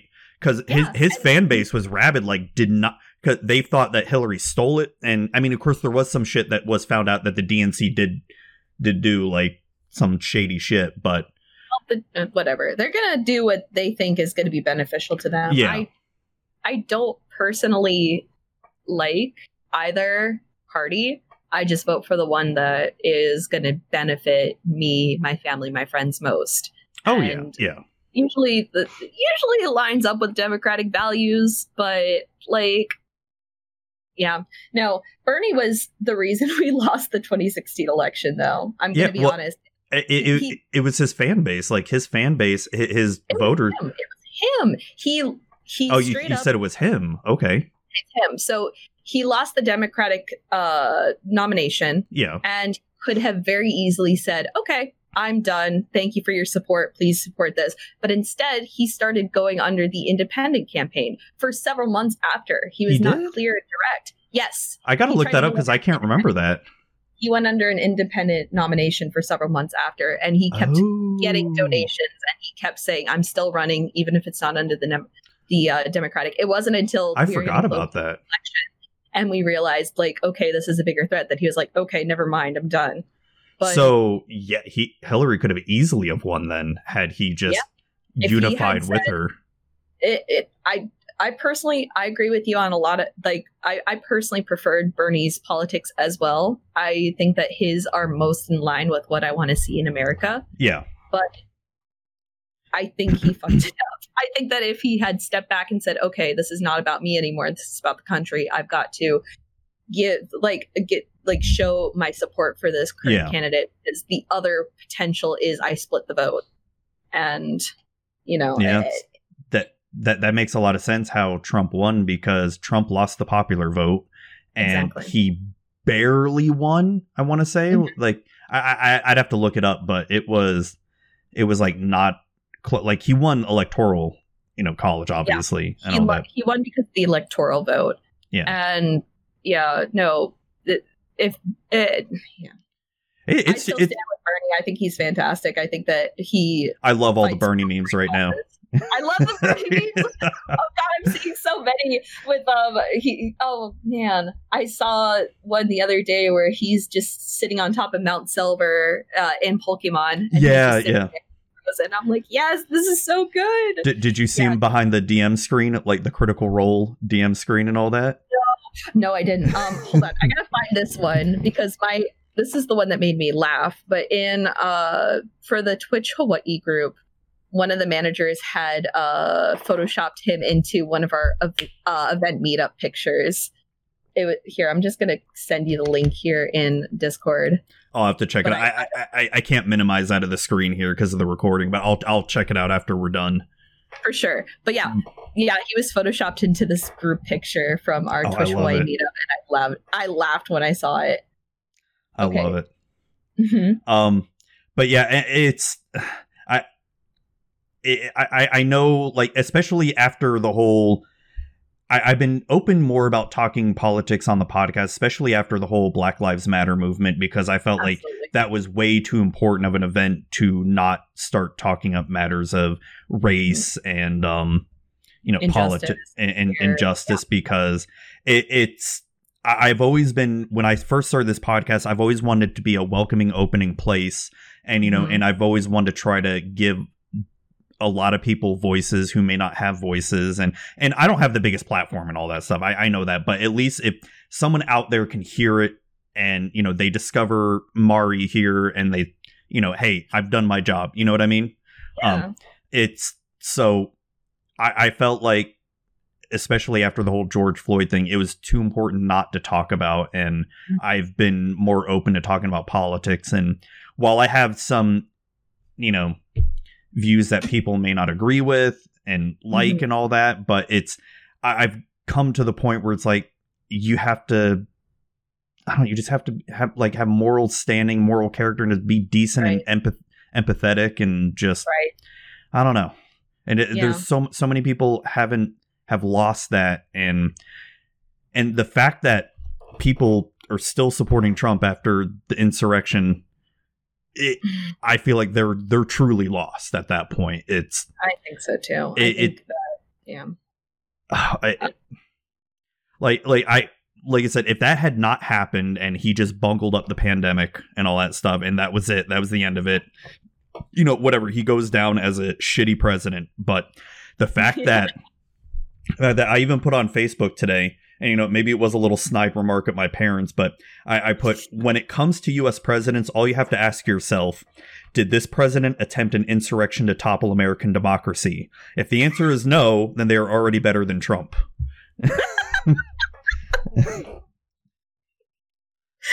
I imagine your parents were thrilled with that, but and I know that's petty of me, right? But it's just, it's true. I don't think that there have been no.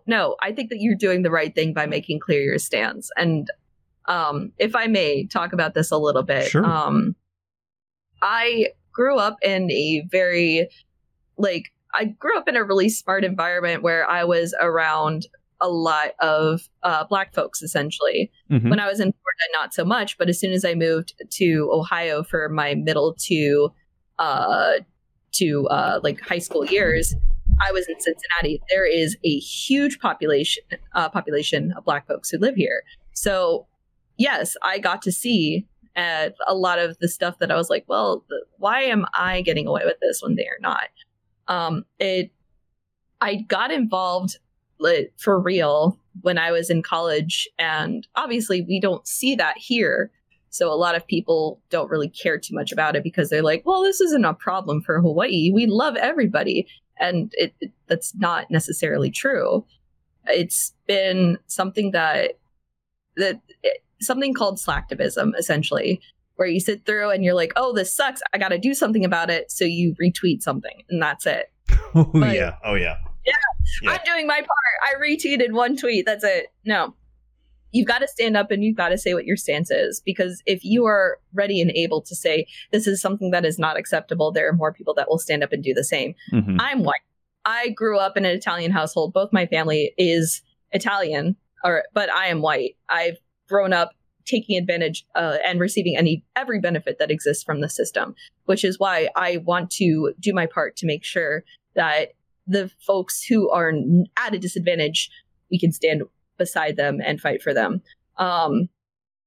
It was when Ferguson happened back in 2013 where it became painfully clear that this is something that we cannot just stand idly by.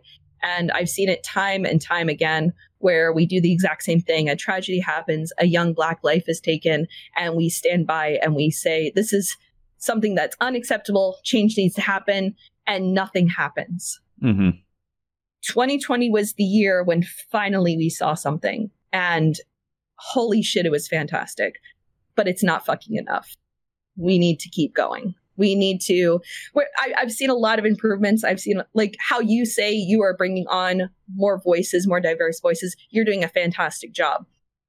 There are other content creators that are doing the same thing, and that's great. And then you see like big marketing companies that are hiring like Black models, and they're using like they're showing more diverse voices. They're showing Mm-hmm. everything, but it was only for a couple of months, and then it went back to normal. Oh yeah, yeah. You're doing what you can, and this is fantastic, but we need to keep the momentum up. And this whole past month, I won't go into any detail about it, but there's been, especially in the creator space, there's been a lot of people who have been they've shared their opinions which have been pro-Black, and it's been stuff that they've been punished for by these nerd communities, and I don't think that they deserve it under any circumstance. And I'm tired of this. I'm tired of white folks being up in arms for these negative stigmas that are being given to them when fucking BIPOC have lived with this their entire life. And these stereotypes that BIPOC are going against, or that are being imposed on them, are way more harmful to their well-being, and in some cases, life-threatening as well. So, yeah, no, fuck your white feelings. That's what I said. So what's like the answer to all this? Like, what can someone do? Like someone who may be listening to this and, you know, maybe wants to make a change. What can they do to help? Okay, so there's a lot that you can do, which once you get into the habit of it, it becomes easy. The first is learning not to take personally what is going on. When the biggest concern that is going on when we're recording this episode, there is a Twitch streamer that was venting her frustration towards white folks, saying pretty much all white folks are racist. So, or she didn't say all white folks, she said white folks are racist. But she's not saying that every single white person I've met is racist. She's talking about the collective. Was that the Star Wars one? Yes. That's the one. I can't remember. Yeah. Christina or? Yes. Okay. It is Christina.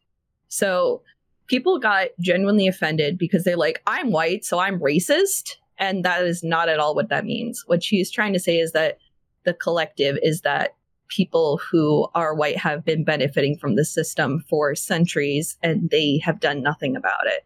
There are, of course, people who have gone out of their way to help others, and they're obviously exempt from this collective. But as a collective, you cannot argue that they have not been like sitting idly by or taking these. So the first step is to not take it personal. If people are frustrated, you've got to hear them out. The second step is to learn how to empathize. If you know someone who is suffering and you're not really sure why, the smartest step is not to ask them, because they're probably already in a pretty bad state. You should do research on your own and try to figure out, okay, well, why is this person feeling this way? What is the history behind this? And then if you're still confused, you can go to them and say, hey, you know, I'm still learning. I want to understand better why this upsets you. Please talk to me. And then finally, the most important thing is to support. So giving people the space that they need in order to promote themselves, in order to have their voices heard, and doing your best not to be the person like relaying the message. It helps when it comes from me because I have a platform as a white person, but it is not my story to tell. So it's important that you continue to have the diverse voices who are coming on here, who are talking, who are making clear, you know, what they need. And after they say that, you do, okay, this is what I'm going to do. So, yeah, by having your platform, and you're already doing this, by the way, like you said, you have your podcast, you have a platform, and you're saying, okay, this is not something I personally know, so I'm going to give this platform to someone else. And it doesn't have to be talking about racial injustice every single time, just talking about their perspective of magic, their like where they come from and how they have come to love magic despite this or that, or maybe not even. Sometimes there are people that don't feel like they've been wronged and they just want a platform to talk on. You're doing that. So, no, it's something I've been trying to do since the beginning of this. Like, one of the things that I learned a lot starting this podcast, one of my first guests was Jadine Klomparens, and shortly after that was Emma Handy. And nice. And so I've always been aware of the trans community, but I didn't understand a lot about it. And one of the things that I never really understood starting this was especially non-binary people. Right. And so I had a non-binary person on. Their name is Chris. I'm so sorry if you changed your name. But from what I remember, I honestly haven't looked up the person in a long time. But they used to be a part of the Girlfriend Bracket podcast with Aaron Campbell, and there was a few others. But Chris, after I had them on the podcast, I DM'd them just like a bunch of questions because I didn't personally understand what non-binary was. Like, what do you like? What does it mean? Like, what does it mean to be this? And you know, because I just had a lot of ignorant understanding of it, and I feel like that's one of the things that I think you said perfectly. Like, if you as a person just you don't have to relate and even, you know, exactly like the person, but if you just want to go and just understand and learn, like, especially like LGBTQ spaces, like, what does it all mean? You know, you could be a person who may not like it, right? You know, but if you just understand it and respect it, I feel like you're going to go a lot farther, a long way with it. And that's one of the things that being part of the Magic community has really taught me, is understanding those spaces. And now with a lot of the racial injustices going on, now I'm starting to have, you know, because I've had a lot of trans people on the podcast. This past year, I've tried to have more women and more, not that I haven't had women on, but, you know, have more women and more like people of color voices on here as well, too, just like you said, either talk racial injustices, how they were brought up, or just fuck it, let's talk, you know, 5 hours of Star Wars or something, you know? Yes. You know, so it's, that's one thing that I've really enjoyed doing this podcast, is just learning so much about that, where it's, and what it's helped me with is understanding my children as well, too, because of just the way kids are growing up nowadays is just so different. I mean, shit, kids are like so nice now and like so welcoming and open for the, I mean, they're still the asshole kids, right? They're still, but I mean, I love telling the stories of like when I was growing up, I couldn't even tell my friends I played video games. I'd be made fun of, like, and then if I told my friends I played D&D or Magic, I'd get beaten up. Yeah. And all that. Now it's like, it's so welcoming, so opening as far as gaming goes, and especially a lot more opening to like LGBTQ and, you know, people of color and all that stuff. It's great seeing that stuff, and it makes me be able to understand like what my kids are, you know, what they're thinking of and what they're going through, that sort of thing. For sure. Something that I want to praise you on genuinely is the fact that you said straight up, this is something that I didn't understand, but I was still ready to learn. And there's a lot of people that just are set in their ways, especially within our like age bracket, where they're just like, well, this is what I know, and this is all that I accept. So the fact that you are willing to open up and learn and embrace, it shows that there is hope for the way that we are moving. And you have your daughters that are learning the exact same thing, so they are going to be the same way too. And I genuinely want to applaud you for that. I think that's something that's really important, and it's not something that's going to come up organically in any conversation. So I just want to make it clear to you that you're doing the right thing by creating this space and creating a safe space for pretty much everybody that comes through the door. So, oh no, thank you. And like, I'll be honest, it's like every time, I mean, there's a lot of times I'll see something and be like, okay, that's dumb. That's dumb. But then I had to be like, oh, well, what does this even mean? And then it's sort of like that process of, oh, okay. Yeah. Okay. Yeah. You sort of do that whole like, oh, okay. Yeah. Okay. Just like, it's funny because it's, you know, like even when I'm starting to see some people say like a lot of the ableist thing, because there's that whole controversy going on in D&D with, you know, ableist, where there's this one person who made like a wheelchair thing in D&D. The battle wheelchair? Yes. Yeah. I can't remember their name who did it, but it seemed pretty neat. But then there was this whole thing where there's controversy about ramps and dungeons or whatever. I'm like, okay. Like, are you really gonna like? No. But the thing is, and what I mean by bringing that is that there was something recently where I saw where it's like they want people to stop saying some of these ableist words, and my first thought was like that's dumb. But then I read the article and start reading it more and more. I'm like, oh, okay, and it's just, you know, it just understanding where they're coming from. It's easy to have that reaction, oh, that's dumb, and then just forget about it. But being me, I'm a very curious person by nature, like, and so I just want to understand where people are coming from, so you can sort of see it. Like, I have some people on this podcast where we don't even talk Magic. I just ask them about their job. Like my guest before you, Hobbs from Goblin Lore Podcast, he's a veteran psychologist. So like pretty much the whole first hour of the show was just, I was talking to him like, so how do, what is it like being a psychologist for veterans and all that? And what are the age ranges that you're seeing? Like, are you seeing older vets starting to come now? Because, mental health has had such a huge stigma for decades. And I feel like it's now getting to a point where it's becoming more acceptable to admit you have problems like that. Right. Mm-hmm. Because it's definitely, when you have depression or anything like that, it's not visible, right? It's not it's not something you visibly see. And so that whole first hour, I was just asking him all these questions, and and I love learning that stuff. I had Justin Theoric 6 on. He does D&D with Merchant, and he has his own YouTube channel.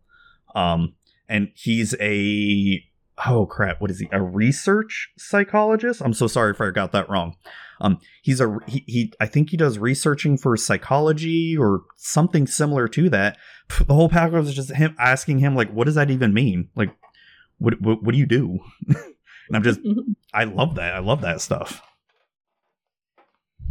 It's good. It's good to have that sense of curiosity about you. That's how you know that you're going to continue to learn and continue to build a better world around you. And if more people were like that, I think that we'd be in a better spot than we are now.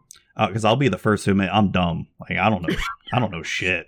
You seem like a sharp individual. You just haven't had the chance to learn. That's something that I think is important. Is most people, they're in a position where they're like, well, I don't understand it, so whatever. But no, you just haven't been given the opportunity to learn yet. And I think that that's the long and the short of it. And given this opportunity, you are able to shape the world in a better way. No, and I like of what you're doing with that whole Twitch Hawaii thing. That sounds awesome. I love when I hear people try to build up local communities like that. It's something that I wish I had more time to do locally. I was actually working on something like that locally here for D&D, but pandemic and all that, but more shit. Pandemic, yeah, it just ruins everything. No, but I love hearing those stories. So I want to ask you, and you don't have to say what it is or anything, but what do you do for a living? I'm a glorified receptionist. Oh, okay. Okay. I have a degree in psychology. I got a Bachelor of Science, and I graduated, I think 2015-ish. Okay. But I don't use the degree. Every position I've ever held has been customer service based. And I think that if I wanted to do anything with my degree, I would just have to I'd have to go back to school, but I can't do that. Is it hard to get something in that field in Hawaii? Yes. The job market as it is just difficult. They're first of all, the jobs are limited. There's really not a lot of options.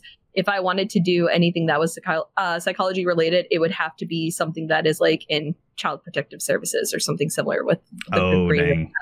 But God, the entry level that'd be so sad too. Ugh. Yeah, I would just be solid, thank you. No. But yeah, no, the entry bar is set so high because there's so many people that are applying. If I applied to it, even though the requirement says you have to have 4 years of relevant job experience and then also a degree, even if I met those expectations, they're going to choose a person who's applying for the same job with a master's degree every time.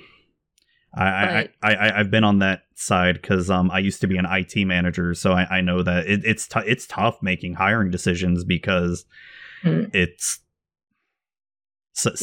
sometimes you get a person who's really good, really personable, and but then they just don't have the experience for it, and it sucks you can't take the time to train them the way you'd want to because it would take too much time and money. Right. And yeah, that's pretty much how it is here. Yeah. It is. And I don't think that I'm ever going to get a job that's within my field either, just because I don't have the credentials and I don't have the money to do it. And I probably don't have the time either. So, well, I would say don't give up. You never know, one day, maybe in your 40s or 50s, maybe people go back to college and do it. I want to go back to college and get my bachelor's in IT. I have my associates in graphic design, and I'm totally not using it. No, I used to know how to draw and do all that art and everything. So I'm sure that you still know how. You're just dusty. That's all. And I have no desire, to be honest. I feel that way. I think that the reason that I was drawn to psychology in the first place is because I like understanding how the mind works and trying to it's one thing to say that I empathize with people, but it's another to genuinely like figure out where they're coming from. And I think that that's what I like about psychology. I don't love the aspect of being a psychiatrist. I'm not obsessed with using the degree. I take what I learned to heart and it helps me to build a better world around me, but I don't think that it's something I want to do on a professional level. I think I'd much rather be a professional streamer, if anything. I mean, and that was something I was talking with Hobbs about. Like, if you have the backing to be able to do that, great, because that was something that's a relatively new field, like being a content creator. Like, and one of the things that would keep me away from even doing it is like, how viable is it, and how long would you be able to do it for too? Like, you know, there's the ones who are like super, super lucky. Like you got the PewDiePies and the Dr. Disrespects and Ninjas and all that who the hell knows how much money they make, you know, with it. It's a lot. yeah. But it's but for people who are just, you know, middle of the road, able to make enough, like how long is that sustainable? That's my biggest worry. Exactly. You know? I think that especially for a content creator in Hawaii, doing that full time is going to be like very difficult, if not impossible. I currently live in a 500 square foot apartment, and the price here is $1,400 a month. And that's just the rent. That's before any utilities. That's before any expenses in terms of like groceries and necessities and such. Oh my gosh. I would have to have, like, if I wanted to create full time, I would have to have like a consistent, like over 1,000 subs a month. Oh, and gosh. That's not something I want to do. No. Holy crap. That's insane. That's It is. You're paying for paradise. So it's, you know, like I haven't seen the beach in like a year, but I'm paying for that by technicality. So yeah. Nice. No, but that's holy crap. I know that's another thing that you know, my oldest daughter, she's going to be 18 this year, and it's I told her you know, when you're 18 and you graduate high school, you know, we're not going to charge you rent, we're not going to kick you out or any of that stuff. It's as long as you're working or going to school, you're fine. You know, you're never going to have to pay rent or anything, because rent is so ridiculous now. Holy crap. It's scary ridiculous how. I'm sure it's like pretty ridiculous in Florida as well, but yeah, it's about the same. Like, typically here you have like at least 2 to 3 generations of family like living under the same roof. Sometimes you even have like the 4th generation living there as well. It's absolutely crazy having so many people in one household, and under both circumstances it's like all 3 of these generations in like a 1 to 2 bedroom as well. So it's hard. Yeah. It's very hard. But at the same time, the culture is built around like having your family close together anyway. So it's not something that people are really upset about. It's just the fact that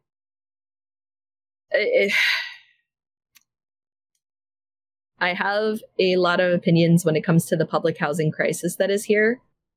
In Hawaii or the U.S.? In Hawaii. I know it exists everywhere, but here it's very much, it's a little bit scarier, because think of it. You're on an island. There's very limited space available. There's very limited resources available. There's a lot of people living here, and a lot of them are living in poverty. Really? There was... Oh, wow. Absolutely. So... I'm pretty ignorant of Hawaii. Like, I don't understand a lot of the... And I will tell it to you from my perspective. I want to be clear when I'm talking to you about it, though, that I have not lived these plights. I do not know firsthand what it is like being in this position, because I'm not native Hawaiian. If you want to know the real, like the deep down nitty gritty details, there are several resources online that can tell you more. But I can say straight up that there is, like I mentioned earlier, there's the job crisis, how there's very limited jobs available. the culture around Hawaiians as well is most people who are locally based, there is the culture around education is not as strong as it is on the mainland. There's like most local children are kind of taught early on, like, oh, well, you know, you don't really have to worry about school too much. You're going to go ahead and inherit like the land or the house or the business or whatever. But there's at this point in time, it's a lot of the local businesses, a lot of the public land, a lot of homes are owned by bigger businesses. So this is a culture that has been taught for generations, and all of a sudden they don't have anything to pass down. Oh, wow. So it's, yeah. It's joked around about a lot, but it's unfortunately very true. There's one school that's out here, which is a private school, where if families want to send their kids there, they have to pay an arm and a leg for it. But the joke is that if you don't send your kid to the school, they're not going to college. And it's not necessarily because the children that don't go are just not taught anything. It's just because the school system is not as good at motivating these children to like reach academic success. It is a real problem, but the part that really hurts is the fact that as a result, there's a lot of families that are living in poverty, and there is the space that is there, but the reluctance to provide homes for these families. There's a rich part of the island. It's up towards the northeast shoreline. It's called Kailua Township. And there's a lot of military personnel that live there. There's a lot of rich folks who live there. Most of them are white because, of course, most homeowners in Hawaii are going to be white. But there was a space that was set aside where the state wanted to build public housing property that is there. And the idea was to build 200 more homes. And it went before the board of the Kailua home ownership. Wow, home ownership. that was twice in a row. I couldn't get that, but that's all right. They said, these people straight up said, we don't want to bring these kind of people up to our area. We don't want this kind of. Because they're worried about their property values. That's why. They're worried about the property value. There is over 1,000 families that have been on a wait list since 2016 for public housing. People who may be homeless right now, people who are living in unfavorable conditions, who have been waiting for years just to get an apartment for them and their families, and they're still waiting. And we can't build homes because of property values. Damn. Yeah. And then in the exact same fucking breath. Sorry, I'm getting heated. No, you're okay. You're okay. There's in Honolulu, where I live, there have been businesses that are buying and building condominium apartments, which will sell for anywhere between a studio for $400,000 to like a big place for a couple million. Yeah. And these are made specifically for the businessmen who are coming in from out of country to purchase and to stay in. So lots of Japanese businessmen, lots of Korean businessmen, people who aren't even Hawaiian, who are like getting priority homes before local Hawaiians. Because they have the money. Because they have the money. Because they can support the economy. Because they can make the governor richer.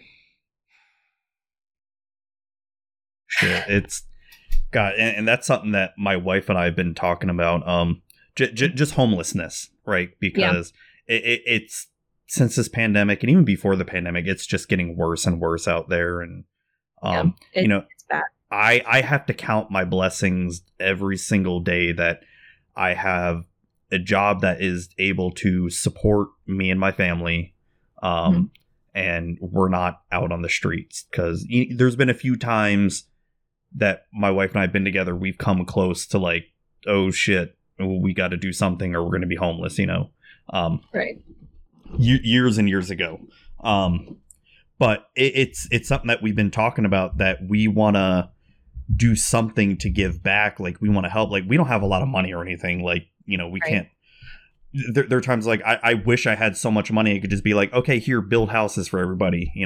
Right. That's just not how it works, unfortunately. Yeah. And And I was sort of inspired by a video game that there's something I want to do eventually. It's inspired by the Spider-Man PS4 video game. I have not played it, but I hear it's very, very good. So in the game, Peter Parker's Aunt May works at this nonprofit homeless type shelter thing, and you can walk around the entire thing and see what it's like in the game. And it's like, it inspired me to like, I want to do something like that, like either start a nonprofit or just do something to help. And I told myself this year I want to start doing something like that. It's the pandemic sort of stopping me right now. Yeah, I hear you. But it's I feel like that's one of such a important issue in our country. Just the whole world, right? Just as we could end homelessness tomorrow. There's like, Jeff Bezos or Jeff Bezos or Elon Musk could end it tomorrow with all the money they have. And it's sad that, because I love Star Trek, right? I love that whole utopian paradise of no one has to worry about money or anything like that. Everybody just works for the common good, right? And I wish it was like that sometimes. And it sucks that money has to be the root of all evils. It's like, hey, I love having money, but maybe we shouldn't be placing so much, stress on money. I feel like that's just to make people who don't have money worse off. I really think that your cause is an admirable one. I really hope that that's something you proceed with and something that brings you joy. One thing that you've got to be really smart about and careful about is that under most circumstances, there are families that are homeless because of there are people that lost their home or have no money, yada. But there's also people who have fell victim to other maladies like mental illness or drug I know that's such a huge problem, especially here in Florida. It's freaking like meth capital of the U.S. essentially. I won't argue with that. Yeah, no, I was ready to go on to a tirade about how Hawaii has a drug problem, but then I was like, oh wait, I'm talking to someone from Florida. I really don't need to go into too much detail on that. No, but I mean, and that's like another thing. It's and that just all stems back to freaking not only just racial injustice. Freaking, you got shitty criminal systems, for-profit prisons where you want those drug addicted people in and out of the prisons because, hey, that's how those prisons make money, because they can then charge the county and the state for that shit. And it's such a fucked up process. So it's like there's no easy answer, because as you start looking at, okay, we want to end homelessness, right? How do we do that? Because not everyone who's homeless is, just lost their house because, like you said, there's mental illness. How do we fix that? Okay, well, we need to fix healthcare. Fuck, how do we fix that? Oh no, the whole system's broken. Oh shit. God. And I work in healthcare, right? And what this is what pisses me off with healthcare. I'm just going to get a little tirade about it. Health insurance as a whole is a fucking scam in this country. I have what is considered really good healthcare overall, because my premiums aren't too high, my copay's pretty low, but if I need anything done that is outside the norm, I'm looking to pay out the ass. And what I mean outside the norm is, not like a scan, like an X-ray, MRI, stuff like that, not like stuff like that. But my kid had to get surgery on her knee because, she took a tumble and busted it, and I had to pay out the fucking ass just to cover it, and insurance would only cover a little bit. I'm like, that was when I had to sell my first part of my Magic collection a couple years ago, where I'm like, or else she's not going to get surgery and not be able to walk. It's like, jeez. Yeah, and I talk to people outside the U.S. and they're just like, I don't get it. Why do you have to pay so much for it? Like, why do we have to pay so much for this? This is just freaking insurance companies want that money. Hospitals want that money. It's friggin', I want to be able to go to the hospital or go to see my doctor without having to worry, shit, can I afford this? And and even in a privileged position such as I'm in, where I know I can afford it, all it takes is just for one accident to make me go poor, essentially. Yeah. And that's what's scary. That's what's scary. Like, it's you hear those horror stories of people who get cancer or they had to get some surgery done or something. And it's like, oh, there goes all your savings up. You got to put a mortgage on the house again. And it's like, it sucks. So, yeah, there's really no easy answer to fix it all. It's you try to fix one thing, like just take racial injustice, for an example. All right, how do you fix that? Okay, you look at the police. Okay, how do you fix the police? Fuck, you probably got to look at the unions. How do you fix the unions? You know, you got to look at who's behind the unions. Exactly. Ask a question, let one answer, but then 3 questions with it. It's just... God, it's the same in politics, too. It's so... I'm reading Obama's memoirs, A Promised Land, right now, and I've always kind of known, like, behind the scenes, because, you know, I've read a lot about what it's like behind the scenes in politics and all that, but just reading what it's like to be president of the United States, and I'm sure every single president except Trump has probably gone through this, is... If you even consider him a president, what did he do? Like, honestly. The two biggest... I actually watched a video about that. I mean, this was before January 6th, right? Because I was really curious, like... Because, you know, I try to look at everything like, okay, there had to have been something good he did, right? Had to have been at least one good thing he did, right? Because it couldn't have... Every single thing he did couldn't have been absolutely bad. So my first thought was, okay, well, what about his tax cuts that he did? It was... So then I started looking into that, and I'm like, oh, that wasn't really a tax cut. That was just a tax deferment. So that means whatever taxes we didn't pay for that, we're just going to have to owe when it ends. Oh. That sucks. Cool. And Trump. The only other thing I could say that he did well, but at the time I thought it was decent, was when he visited Kim Jong-il to try to make relations good between North and South Korea. Yeah. But then it was probably just him idolizing Kim Jong-il. Or Kim Jong-un, I'm sorry. Not Kim Jong-un. Yeah. Probably just him idolizing him at the time. But at the time I thought it was like, okay, he really wants to try to get North and South Korea back together. And it's been, 60, 70 years. No, nothing happened out of that. But. Just stroking his own ego. Just trying to get in with the other dictators. Yeah. He wanted to learn a little bit, pull some pages from their books. Right? Oh, God, I shouldn't laugh at that, but it's like, fuck, man. I mean, we know what happened. We saw it. We were there. I know. We can joke about it while also acknowledging how fucked up it is. That's fine. Yeah. But going back to Obama's book, it's the thing that really opened my eyes was all the good that he wanted to do, he couldn't get done, not just because of a Republican-controlled Congress, but all the other outside fucking lobbyists and corporations and all these other unions and everything he wanted to do to, like, pass, he just got freaking stopped. Every single step of the way. And it's just, holy shit. So, same shit's going to happen to Biden. He's going to want to do all this crap, and it's like, nope. He's going to have 5 million other people telling him, well, you can do this if you give me this type thing. Yeah. It's not tit for tat. It's for the people. Like, come on. Nope. It's all about money. So that's a depressing way to end this. Well, we could just circle back to talk about something good, like something quick. Yeah. When are you going to come and visit me in Hawaii? When is this pandemic going to end? I mean, oh no, we're coming back to the topic. No, it's true. So my company, we have like hospitals like all throughout the US, and we do have a hospital system in Hawaii. So maybe one day, and if Magic Fest ever come back, I mean, even if they never come back, I want to go to Hawaii so bad. It's it looks awesome. It's pretty fun. I wish I could say the same about Florida, but all that is there that I want is a Disney World. So that's a good part of Florida. Yeah, well, and we've got alligators. I like alligators. They're super tasty. They are tasty. That's for sure. Oh yeah.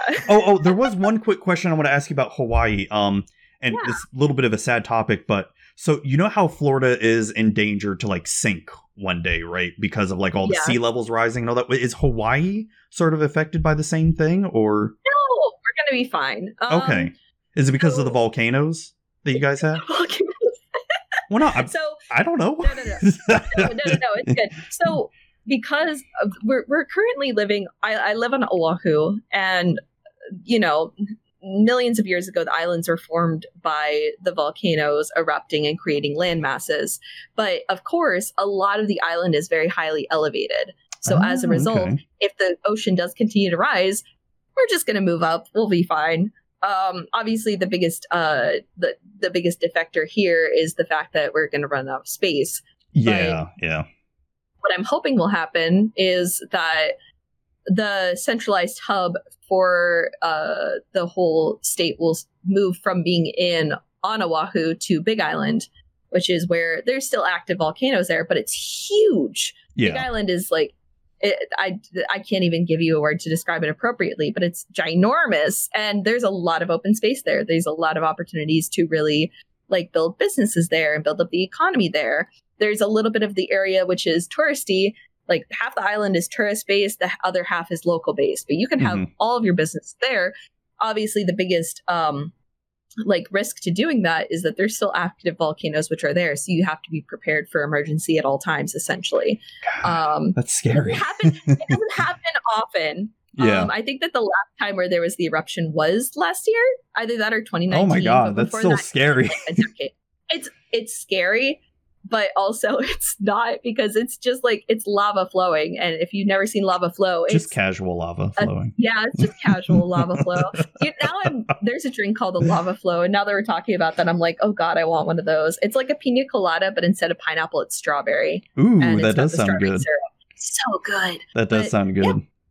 But yeah, you have to be prepared for that to happen. And that's going to be obviously one of the biggest things that you really need to be conscientious about if you're going to be moving your economy from one island to another. It's not going to be easy, but it's definitely an option. So we're not even thinking about that. Like, locals here don't care. I think that I think that the culture around Hawaii in terms of climate change is actually pretty solid.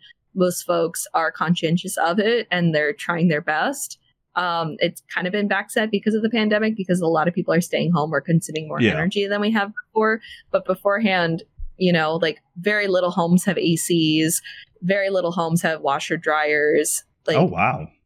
No, I've never seen a dishwasher out here. Never once. Not even in rich folks' homes.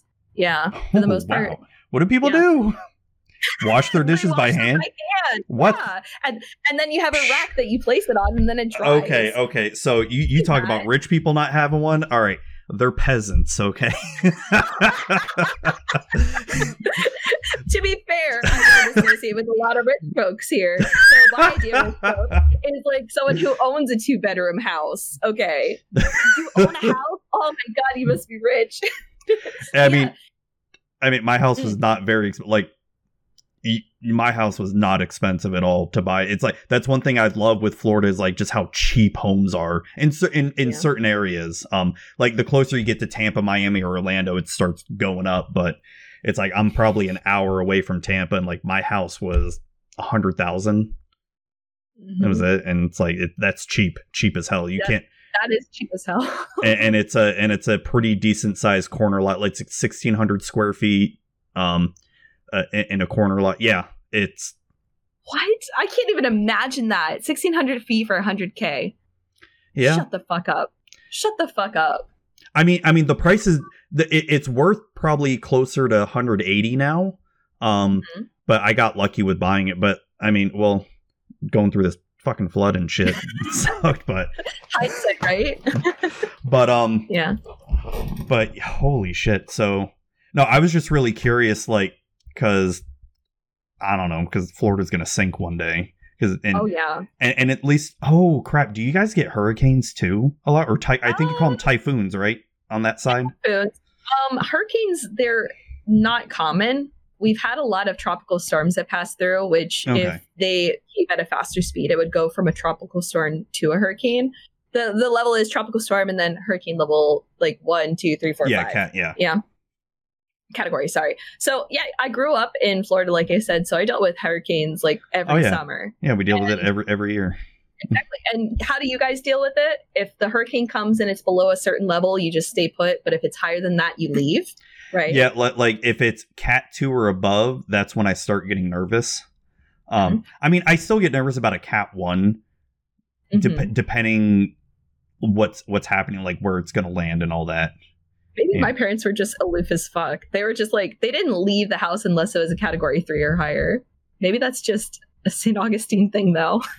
Well, I think, yeah, because you're closer to the ocean there. Like, I'm a little bit more inland. So it's depending on where, like, if it landed right next to my county and started going west or east, I mean, then I'd be like, oh shit, okay, time to leave. But if it, like, say it landed, you know, down in Sarasota and just went up, I'd be like, it's gonna be like a tropical storm by the time it hits me.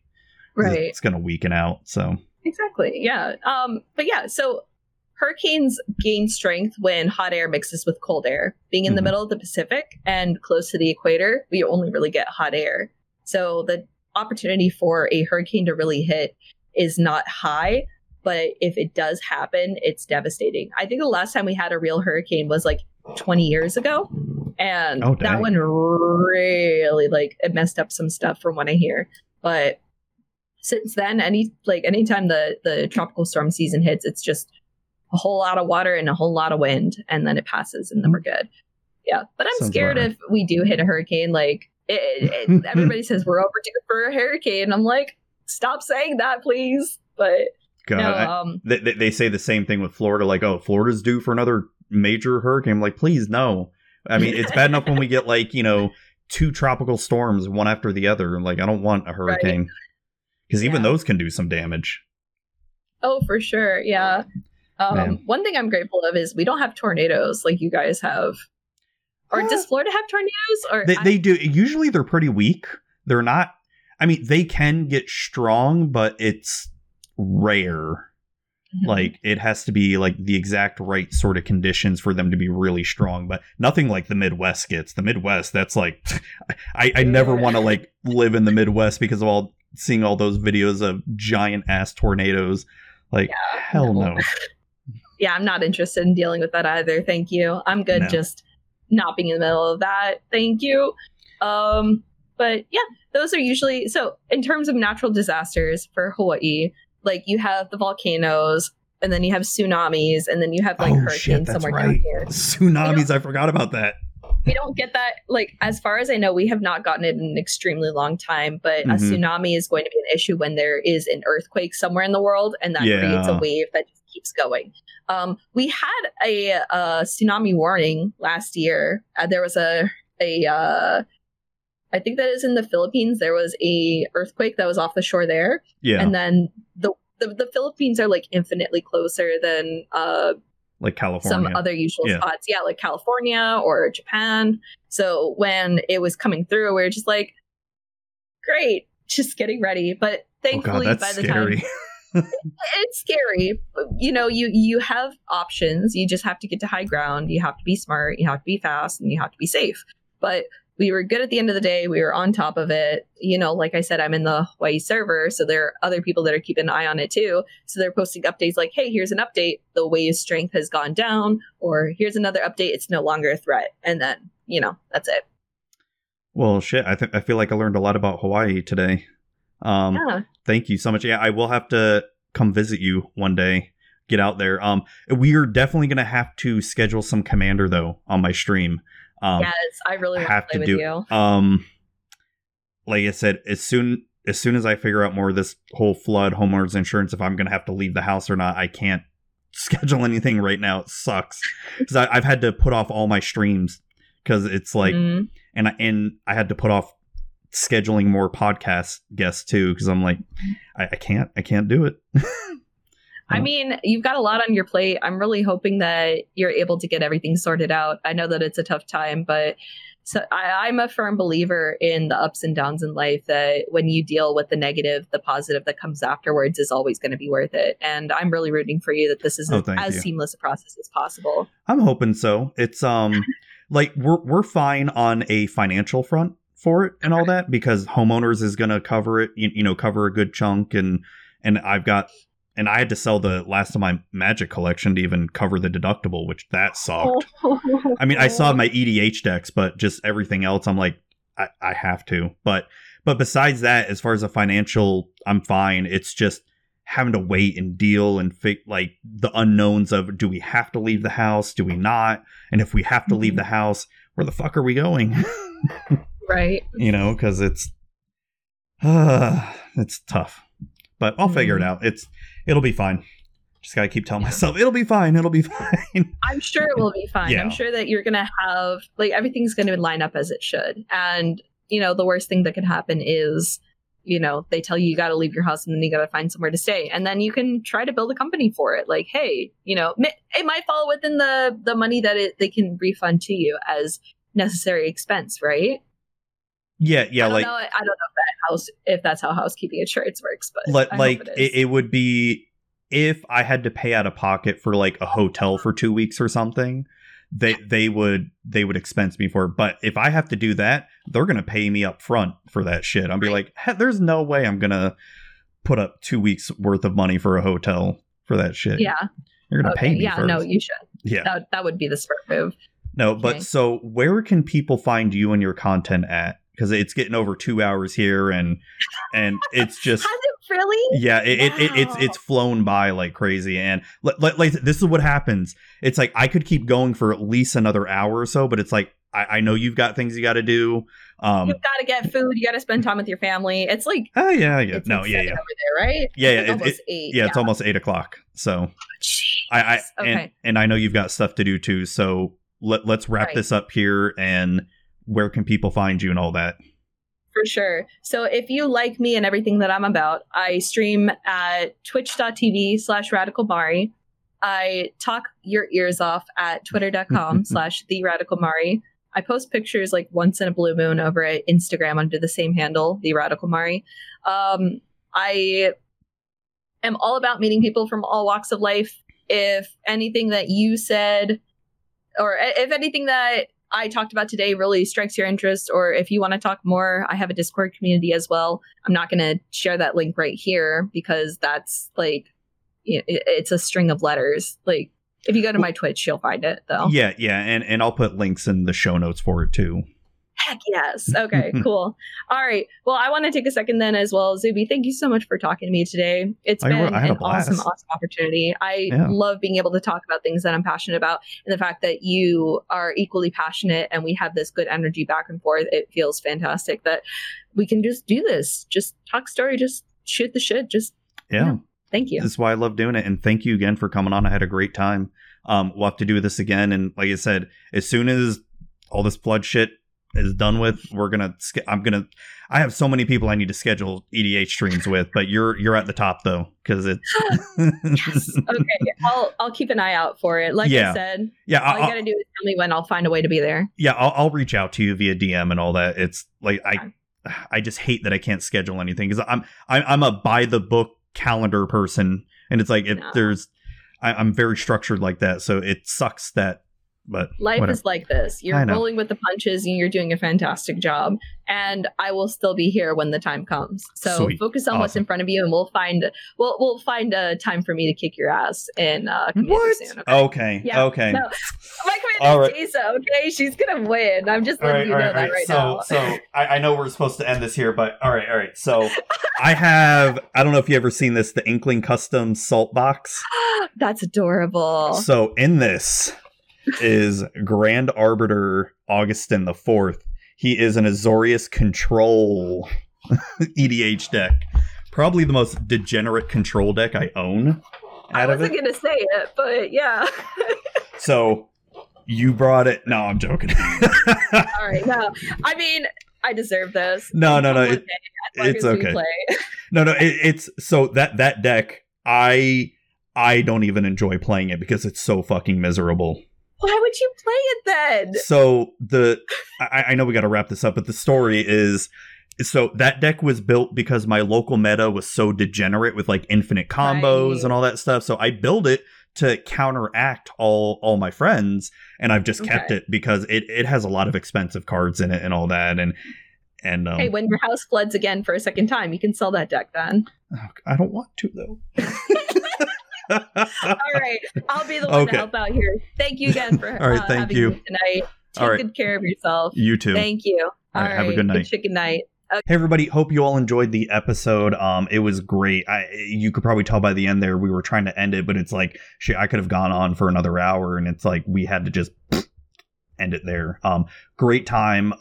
As you probably heard during the podcast, I don't know when I'm going to be streaming again. As of this recording right now, I don't know when I'll be streaming again, but you can definitely stay tuned and look at my Twitter or join my Discord or anything like that and find out when I am going to be streaming again. And also future episodes as well, too, because there's one more scheduled interview tomorrow that I have. And after that, I don't have any other interviews scheduled due to what's going on with my house. So definitely keep you all apprised. So hopefully by the time this episode comes out, it's all fixed and I know exactly what's happening. Right now, I don't know. So hopefully it gets all figured out. But thank you all again for listening and watching. Be sure to go follow Mari on all her social media. She's a great person. Had a really great time talking with her. So hope you all really enjoyed the episode and hope you all have a great night.